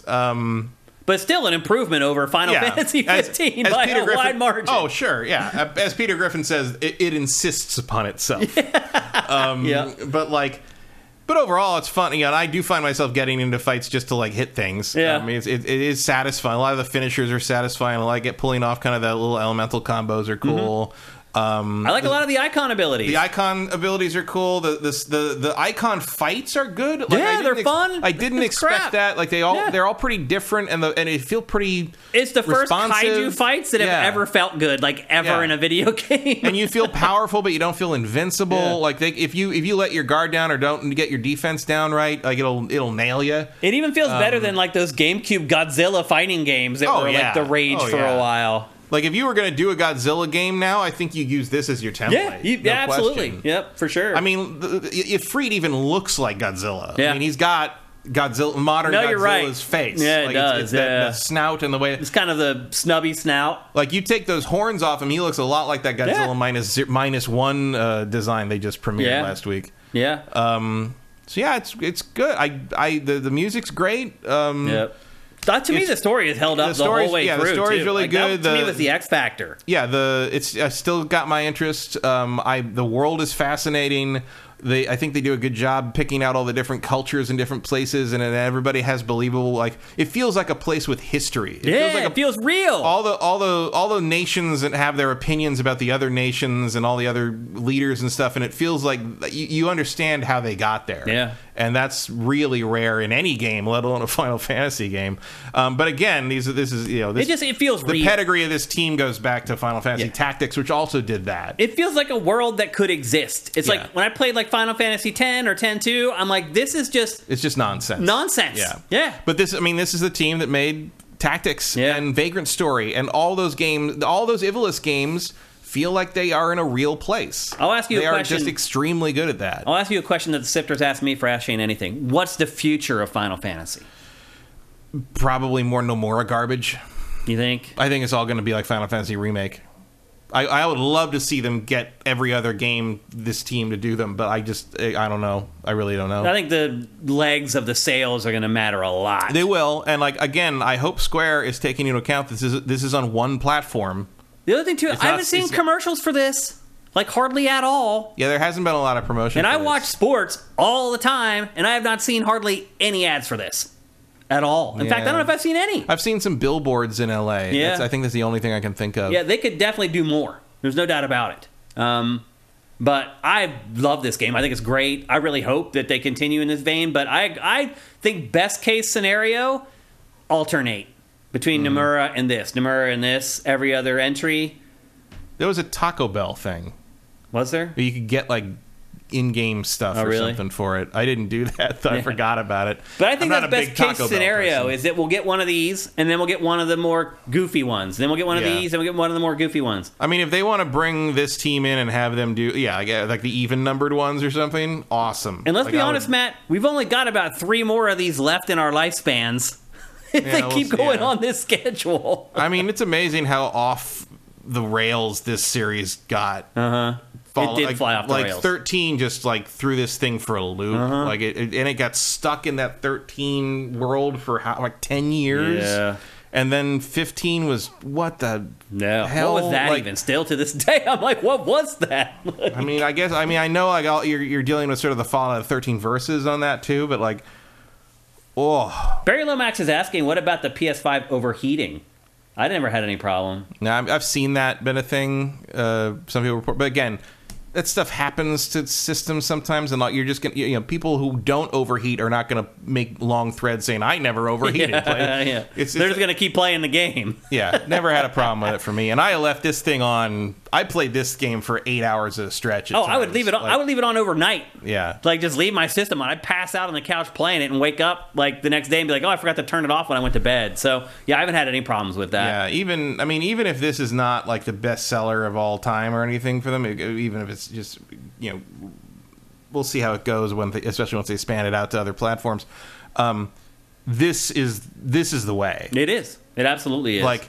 It doesn't all have to be super kind of traditionally grounded Western style fantasy this Game of Thrones influence, but they can still have fun with it. You could make a completely batshit weirdo sci-tech magitech thing world that still had this level of care and detail put into the interpersonal relationships and the interpolitical relationships, and it would be great. You can still have an adult write the story. Yeah, absolutely. You can always do that. It doesn't matter. It doesn't have to be stupid. Yeah, it doesn't. It really doesn't. That's what this game proves, really, is you don't have to make games for 4-year-olds. It's okay. You can make games for people who graduated high school. And if you absolutely have to, that's what you can have the Final Fantasy VII Remake stuff happen as a side story. Just keep that whole series going. Yeah. I don't want to deprive people of what they want. Clearly that works. Why can't we both get what we want? Clearly that works for the people that like Final Fantasy VII for whatever reason. And I'm totally cool with that. But I would I would like to play these periodically. Me too. Yep. So I hope I get another one in my lifetime because I love this game. Well, from all reports, if you want another one in your lifetime, go play Final Fantasy XIV and get to the expansion content. Yeah. This is all the same people. Matt, I'm not going to play an MMO. I will say this, having played a good number, I may play 80 hours of that, and still I'm only halfway to the expansion content. Wow. That game does play not super dissimilar from something it's not an action game combo thing, but you are playing in semi real time activating abilities. It doesn't feel like that stilted MMO feel. Okay. It is kind of fun to play. It's just at a certain point it just goes on forever. Mm-hmm. And that's an MMO. That's how they work. You want to talk about Oxenfree having to go back and forth all these different places. At a certain point, one of the few times I ever spent real money in an MMO was to activate fast travel stuff in that game. Because I'm not walking another 15 minutes back to that, because they'll literally send you from one place to another to talk to someone once and then say go back to the hideout. And I'm like, all right, we're teleporting. I'm sorry. I'm paying the money. It costs a little bit of these gems every time, and those gems are real money, but I'm like, I don't care. There's a point at which your time is more valuable than that. No, you're right. There comes a point where it's like, how much is my time? But I will say that the 16 definitely incentivizes me to get back on that Final Fantasy XIV horse at some point and really see what Heavensward and all those things are about, because if that's that same team, I would definitely like more of that, please. Okay. There you go. Matt's final impressions of Final Fantasy XVI. You asked for it, and we delivered. Next up, our last topic for today isn't really a topic, because we're going to go and take a look at how the SIFTD Video Game Fantasy League between Matt and I is going. And I'll just say this, Matt. After going through and compiling everything and looking at it, it is literally anyone's game. I'm just going to bring this up right now. This is the update. So, as of right now... I better hope Space Marine shows up. Yep, you do. You need Space Marine to come out for sure. Although, your second alternate is pretty good. Yeah, Octopath did better than I thought. Another thing I would say, too... Fuck you, Redfall. I was shocked it was a 60, Matt. I thought it was like a 40-something. It was for a while. Like, that score has come way up. Like, I'll just be honest with you. Some of the scores, I was just like, what the F are the critics thinking on some of these? I was like, what? Like, Hogwarts Legacy, 84? Are you effing kidding me? Like, that's one of my Game of the Year candidates. Like, I don't know what these people were thinking. Like, some of the scores here, I was like, holy crap. Like a Dragon Ishin is not an 80. It's not. That game is not an 80. Like, that game is like a 65. Like, I think that comes from giving it to people who are willing to play the Yakuza to fans. Games. Like, these review scores are all screwed up. Like, I was just like, I couldn't believe my Forspoken is 64? I don't know. I was just like, damn. Look at those 5th picks. Capcom. Yeah. Burning the charts up in the 90s there. Both of us nailed our 5th picks, absolutely. But as you can see, Matt has 4 games left to get scores from. He has 6 total now. I'm wondering if Spider-Man 2 is going to have that same like Hogwarts Legacy effect. I don't know. Or like, remember the first game? It was like an 87. Yeah. The first Spider-Man is not an 87. That is a 90-something. If that's an all-timer. I hear you. Star Wars Jedi Survivor in 82. That's insane. I mean, I can see that for given the technical issues at launch. Like, I didn't really have any though. A lot of people had. I mean, the PC version didn't work. Yeah. Like, but the PC version score wasn't that different from the console score. No, I mean that game is better than a freaking. I mean, I think it's better. It's better than that. But in terms of how you review things and how reviews work, it doesn't surprise me. It surprised me. No, that's if that had launched in solid technical shape, it would probably be more like an 88. Yeah, but like I think it's way better than an 82, but that's just my opinion. So Matt has 4 games left to add to his team. I still have 5. Hollow Knight Silksong, Matt. I don't think it's going to launch this year. Yeah, but then you get your overrated Ishin. I mean, 80. Dude, Hollow Knight will get like a 9 at least, guaranteed. Probably. I mean, I'm going to lose a full point there. But what the hell, man? What the hell is up with that game?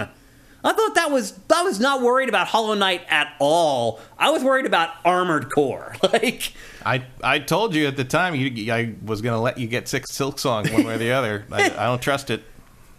Anyway, it is neck and neck, Matt. Like, there is no way in determining who is going to win this at this point. Like, my X Factor, Armored Core is a big X Factor for me, for sure. Hollow Knight, if I have to get like a dragon and get an 80 there, that's bad. Baldur's Gate, I'm pretty confident about. Assassin's Creed Mirage. Baldur's Gate, I'll be shocked if it's below a 94. I mean, that's really high, but lower than a 9, maybe I'd be shocked. But no, that thing's gonna be one of the highest rated games of all time. Wow! I will bet you money right now. So I still have Starfield. That could be, who knows? Starfield could be a 70. It could be a 95. I know. We don't know. Anything in between. Could be anything. I mean, right now, like if it weren't for Space Marine 2. I would say, and Stalker 2 is a little dicey. Oh, Stalker 2's gone. Stalker 2 really? Yeah. It's not coming out this year? Not a chance in hell. Really? I don't know if they've made it official, but there's not a... No, I have 2... Suicide Squad and Stalker are not coming out. Like, I have 2 I don't think Stalker 2 is definite Stalker yet. 2 is gone. Stalker 2 is not coming out I thought year. It still had a chance. Not a chance in hell. Really? I thought it did. They would have mentioned it... Well, that's why I gave it a not applicable instead of a 0. I mean, I don't think they've officially said it's not coming out this year, but it's not coming out this year. Not a chance in hell. Well, not a the good news is your second... Space Marine 2 has to come out or I will have a 0 on the team. Yeah. That's it. And I think it is going to come out. It seems like it. They've through the whole not E3 stuff, like, they were like, it's coming. It's like, I don't think it's even coming, like, late in the year. I think it's coming, like, August, September timeframe or something. That's the only thing that would throw it into flux. Otherwise, like, this is neck and neck, dude. Like, look, even our average scores, 82 to 81.8. Like, it is just as close as it could be, man. Like, I'm kind of surprised Fire Emblem ended up at an 80. Like, that's the first Fire Emblem to score that low in, like, 20 years or something. Like, I don't know. I thought these scores were nuts as I started looking through them. But in Assassin's Creed Mirage, that could easily be at 70 something. Yeah. I mean, to me, my team has a lot of X factors right now. You have an extra game in the bank already. Your X factor is whether the games are going to come out or not. So I think it's neck and neck. I don't see any way you could figure out who has a higher chance of winning at this point. Like, it just, to me, it looks like dead even. So here we go. We got like 5. This is probably going to be the best season ever of the SIFTD Video Game Fantasy League. Speaking of which, I haven't checked in on the Fantasy Challenge for a while to see how people are doing in that either. I don't know. I forgot to do that. Yeah, you didn't even enter this year? I forgot. Oh, that stinks. Because I remember you said, like, that's going to happen. You close this, like, tonight. I'm like, I'll do that. And I just didn't. You forgot. I forgot. Yeah. So anyway, I think it looks really close. I don't know what you guys think. Let's take a look at the chat and see if you guys are picking, like, who's going to win here. Yeah, they have not changed. They have not announced anything beyond Stalker's previously announced release date of December. But I do not believe that for 1 second. Okay. December 2023 for that, for a game made in Ukraine that they haven't even shown anything of this year. Come on. Yeah. Like, that game's gone. That game's next year sometime. Playland MX Shane won easily from where I see. I don't know where you're getting that from. I don't know. Barry Lomax says Armored Core looks like it will be good. It does, but that doesn't mean anything. I mean, I imagine Armored Core is going to be in the solid 80s. Eth Demon says, which are you going to bite the bullet on the 100 hours for Baldur's Gate? We both are. I'm trying to get review code for both of us right now, so we're both going to play it. I think Matt will probably end up playing it longer and play more hours than I will, but we're both going to play it, so we'll both be talking about it on GameFace here. That's it. I'm surprised no more. That only one person tried to predict who was going to win. Oh, Emperor Dread said it's going to be Matt. Okay, so there's one for Matt, one for me, but that looks like it. No one else is really trying to guess. Cinetike says, to me, it feels like Shane's following picks will come true decently, except Hollow Knight, so Shane wins. I don't know. I think if Space Marine 2 makes it this year, I probably win. Everyone's picking. Yeah, that's what I think, too. Everyone is picking me, though. I think they're trying to jinx me. All the people are coming in now saying I think Shane will win.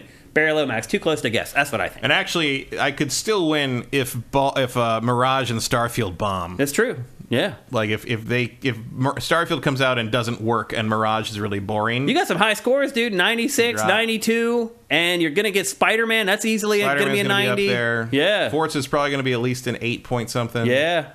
I mean, Forza might be a 9. Octopath is a solid addition. Yeah. It's going to be close, man. Real close. And that's awesome. Like, honestly, like, most of our leagues are over by now, usually, and this one's going to come right down to it. We'll be waiting right till the end to see if Stalker 2 launches or not, I think. I mean, my guess is by October or November, maybe they'll say, like, okay, either it's coming or it's not. I think if that was still coming this year, we'd have a pre-order. We'd have a statue edition. Maybe. I think we'd know more by now. So anyway, maybe they're playing it safe and just being like, we're not going to talk about anything until Starfield's out, but who knows? Yeah. So anyway, that's the update on the SIFTD Video Game Fantasy League. Maybe for next week, I'll go take a look at the SIFTD Fantasy Challenge and try to figure out which one of you guys are leading in that. I just aim for the sky on that because Matt and I can't win. So I literally I don't even think about whether games are coming out or not. I just pick the games that I think are going to score the highest because I'm hoping that one day I just achieve this, like, impossible to beat score by doing that, but that'll never happen because games always get delayed. That is why you fail. Yep, exactly. So anyway, there you go. That's the update on the SIFTD Fantasy League, and now it's time for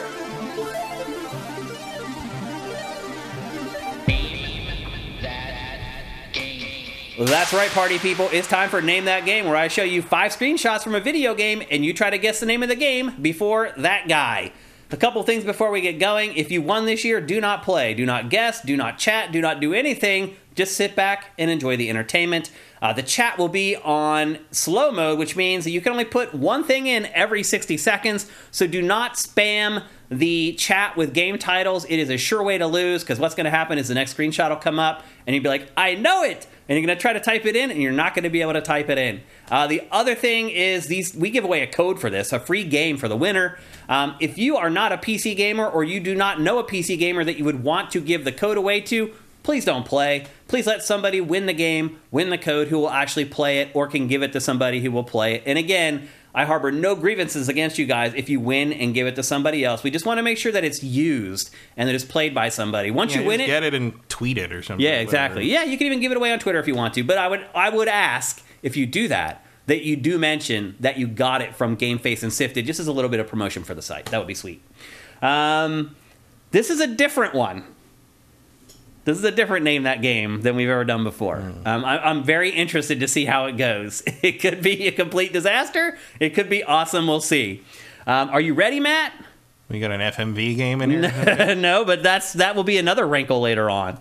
Are you ready? Sure. Chat, are you ready? Let's play Name That Game. Here is the first image.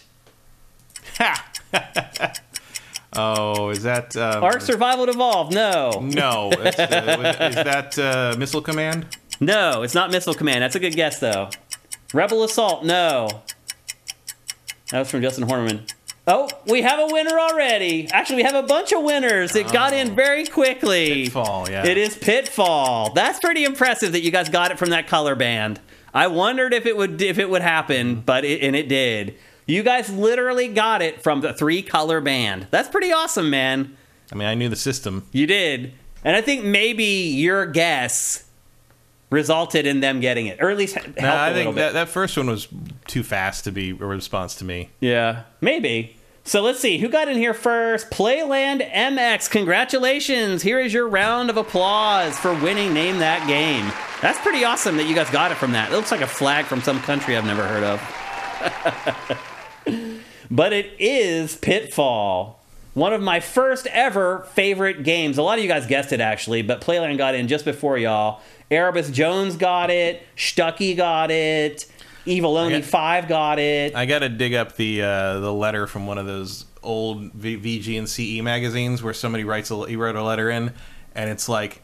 It's basically just lamenting that Pitfall was ever made because it created side-scrolling, and side-scrolling has ruined gaming forever because there's no creativity anymore because it's just Nintendo games now. Oh, interesting. Just in case you wanted to know if that complaint has been around forever, it has. Well, for my purposes of the person who has to set up Name That Game, that was an epic fail. You guys got it very quickly on the first image. I would definitely dig up at least 3 letters that specifically name Super Mario Brothers as the death of creativity in video games. Bad takes.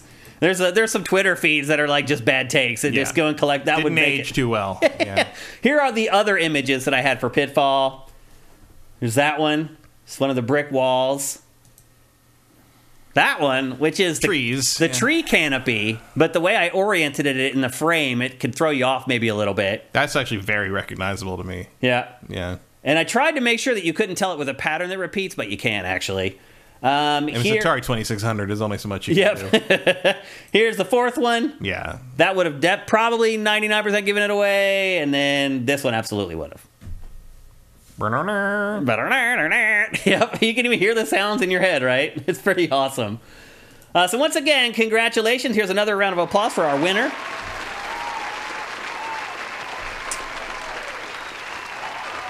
So Playland, to get your free game, you can DM us here on Twitch. You can DM me on Twitter at Dinfire. You can DM me on SIFTD, where I am at Shane. You can DM SIFTD on Twitter at SIFTD Games. Any of those ways to get at us, just let us know, and I'll get your code out to you, and I hope you enjoy your free game.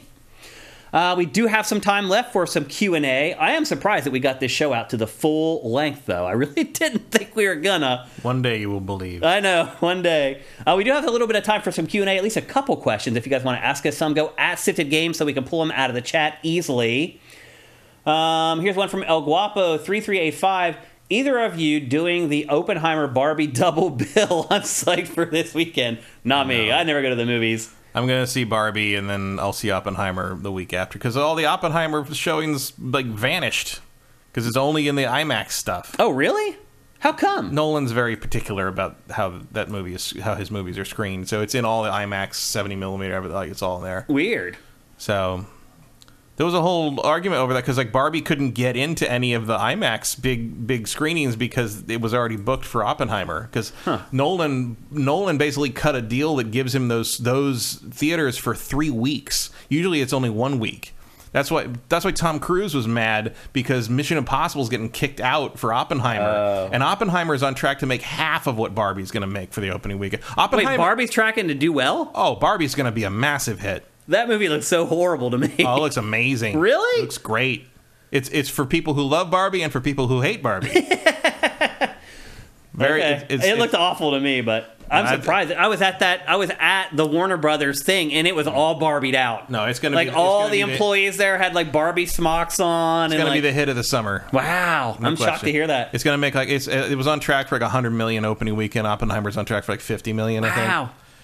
Oppenheimer's not an upper. It's 3 hours long, and it's about the dropping the nuclear bomb. It's about the invention of the end of the world in some way. It's you're not. It's not summer fare. It also seems a weird movie to watch in IMAX, but I mean, it's Christopher Nolan. He shot it in IMAX. Everything's in IMAX. I'm just saying, whole thing doesn't really. I don't know. I think of big bombastic action movies for IMAX. Now you're talking about Big Bomb. Big bomb. Well, there's a lot of stuff in it. Oh, there's probably World War II stuff in there. World War II stuff. I don't think there's any battle scenes or anything. He already did that. Dunkirk. That's true. Yep. But no, I mean, it's Nolan. He knows how to use the frame. I'm not worried about that. But also, Barbie probably doesn't need to be in IMAX. No, either. It doesn't. The reason you want to be in IMAX is because the tickets cost more. Right, make more money. It's one of the reasons. Why Tom Cruise was pissed. Why Tom Cruise was pissed? It's one of the reasons. Transformers and Across the Spider-Verse both sold about the same number of tickets the week after Across the Spider-Verse came out, and Transformers came out that weekend. But Transformers won at the box office by about $10 million because those tickets are more expensive. Yeah. Same reason that Avatar 2 did so well. One of the reasons is, obviously people saw it over and over again. But one of the reasons is that those tickets cost twice what they normally. It's $17 to see a movie at the Chinese theater IMAX. It cost me $33 per ticket for Avatar 2. Yeah. So I wonder why it made $2 billion. Yeah, that's why. Let's see. EDH420, thank you for Twitch Prime. And he also has a question. Between God of War Ragnarok and Zelda Tears of the Kingdom, which felt more like a proper sequel? Did one feel like glorified DLC? Well, we've talked recently about God of War Ragnarok, how both of us ultimately were a little bit disappointed in it. But which one feels more like DLC? I don't know. That's a good question, because they're both kind of on equal footing in that regard, I feel like. I don't know if I'd say that about either of them, but I would say they're both about equal in the sense that they repeated a lot of what came before, and the new stuff they gave me wasn't really what I wanted. That's a good way to sum it up. I think that's a good question, because it is hard to decide between the two of them. Mm-hmm. I mean, there's clearly more work put into both of those games than a DLC. Sure. Yeah. But it's did I want to play other characters and divert from the main quest and divert from Kratos for that long in a God of War game? No. Did I want to play Lego and build all these things instead of actually solving real puzzles? No. Yeah. So it's kind of more. It's more that it's not that I feel like they weren't full-fledged sequels. I just feel like both of those games went in directions that was as James Cameron said about Alien 3, not how I would have done it. Mellow Pinto. We were talking about Pitfall. Pharaoh Doll says, I was going to go Joust, which would have been also a good guess. And then Mellow Pintor says, I wasn't even alive when that shit came out. There's a board. Sure weren't. There's a board game channel called Shut Up and Sit Down, which is very funny and run by the husband of Lee Alexander. Yeah. If you know. But they did a thing where they have a younger guy on the staff, and at one point, they're doing recommendations of games, and he's like, I've got this game. The guy who's our age is like, I got this game, and he's like, it's like, that game came out in 1997. That's not a new game. That's so old. I wasn't even alive then. Yeah. And it just cuts over to the guy. He goes, I'll make you not alive now, you piece of shit. Yeah. Thanks for making us feel old, Very Mellow funny. Pintor. Zed Saber Juno, Shane, if you knew the Activision Blizzard deal was going through, did you invest in their stocks? No. No. I can't afford stocks. What are you talking? I'm lucky to pay rent every month. No.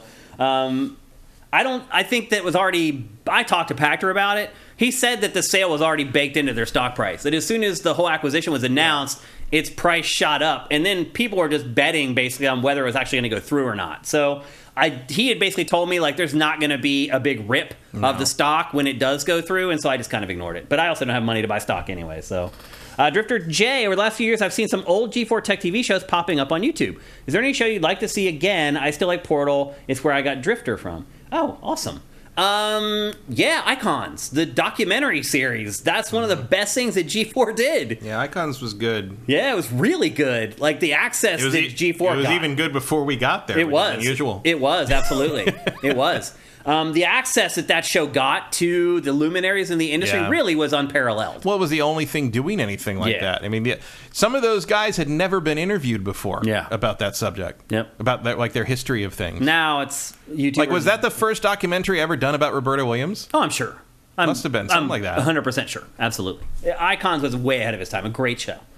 Justin Horman, thank you for subscribing at Tier 2. That's awesome, man. Thank you. Whoop, whoop, indeed.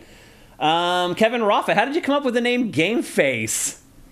I don't even know if I remember how I came up with the name GameFace. Well, I figured it was sort of a sports reference because it's, put on your game face. Well, that was part of it. I think the bigger part of it was like exposing different facets of gaming was the idea, the different faces of gaming. And then the literal sense, our first opening graphics were literally faces of people who were in gaming. But that's really where it came from, was just the idea of exposing these different faces of games in video games. We got time for maybe one more. Vincent. With housekeeping going so long these days, what's the dividing line on how big a topic needs to be in order to become a real topic? Good question.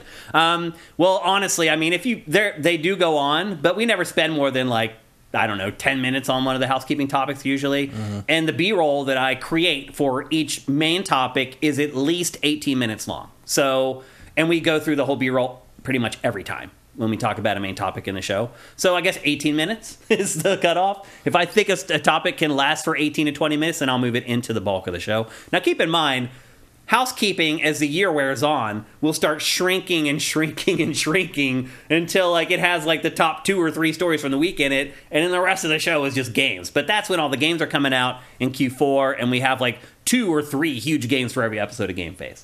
Okay, we'll answer one more. Erebus Jones, since you were so close to winning Name That Game, we'll answer your question. Sony is reportedly investing $2 billion into live service games. Is this a genius move? I have a feeling Erebus Jones is being a little facetious there. A tad. Yeah, because Erebus, I think most people know that you're an Xbox player. At least based upon your behavior on SIFTD anyway. You generally discuss topics around Xbox a lot. So I think he's being a little sarcastic or facetious here. No, I don't think it's a genius move, but I think it's the right move if that's your catalog going forward. Yeah. That's their games. They have to spend money to market their games. And so you're kind of already there, so you got to go all in. It's once you made the decision that this was your focus for the next few years, then you got to dedicate the marketing money to back up the bet. Yeah, you either throw $2 billion in or you completely pivot and end up in an Xbox situation where you don't have anything to release for a year or two. Yep. And I imagine it's probably in the end better to release mediocrely received live service games than nothing. Yeah. And so I think I don't know if it's genius or smart, but they had to do it. So all I can say is Ghost of Tsushima 2 better be in there somewhere. Yeah. And not as a live service game, just something for me to play while I wait for that storm to blow over. One final one. Norx Nessie asks, I noticed not all the Invisible Walls episodes are available. Do you know where they are? I do not. So IGN bought that whole catalog, and they were just sent all our archives on gigantic terabyte drives, and it was up to them to sort through all this stuff and put it up.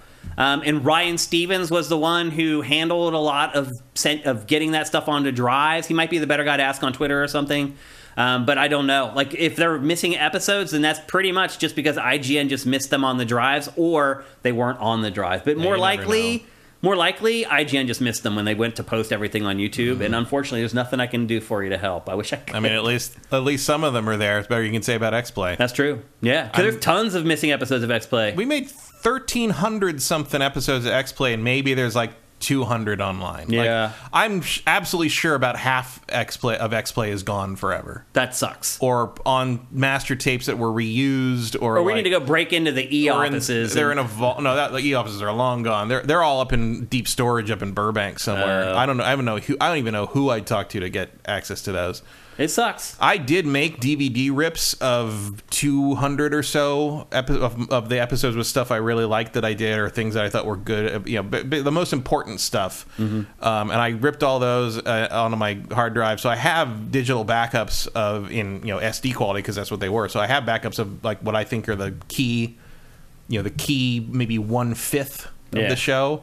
But there's tons of stuff. Look, there's a guy Spooey, who's one of the biggest like archiver. I remember him, yeah. Guys, the fans, and he has a channel that he puts stuff up. He got tons of stuff up there. But there are episodes that I don't think even he has. Lost. Yep.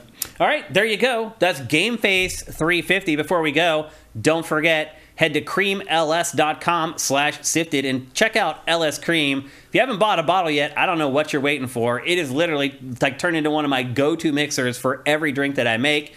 Again, make sure you use that URL, creamls.com/sifted, SIFTD.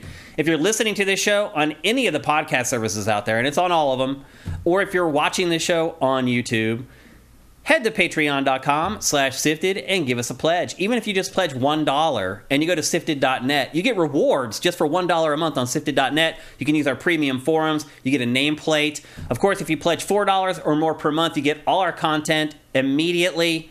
If you pledge just $2 a month, you get all Pactor Factor immediately without having to jump through the hoops of subscribing with Twitch Prime, which, by the way, you should do that as well if you can. But really, Patreon is the way if you really want to support us and make sure that we stick around. That's the way to do it, because we can count on that money more than the Twitch Prime stuff. I can tell you, we can definitely count on it a lot more than the Twitch Prime stuff right now, because those numbers are real low. So anyway, try to support us if you can. If you can't afford anything, you can help us in other ways. You can share the show on your Twitter feed. You can share the show on your Facebook account. You can go and review the show on podcast services. That's a very easy thing to do that will help us a ton. Reviews on podcast services are very important. That's how the stuff gets bubbled up. There are like 500 video game podcasts on pretty much every podcast service. Without reviews for our show, we just get lost in the mosh. So if you really like what we're doing, write us a review and just be honest about it and say, I love this show. If you love games, you'll love GameFace. There's tons of stuff you can do no matter how much money you have or you don't have to help us, and I hope that you will do that. So we'll be back next Tuesday right here at twitch.tv/siftedgames at 1 p.m. Pacific, 4 p.m. Eastern. I can't really think about what we're going to be talking about next week yet. Better hope some news happens. We'll figure it out. We always do. No matter what. I'll do an hour-long explication of why the Flash failed. How about that? Well, we always make the show fun, and so do you guys in chat. Thanks to everybody in chat we had a great day today for the hype train, and we had tons of people subscribing with Twitch Prime. You guys are awesome. Vincent reminds us Pikmin. Yeah, Pikmin 4 will be in next week's show, which we just talked about last week. But anyway, we'll see you guys next Tuesday. GameFace is up and out.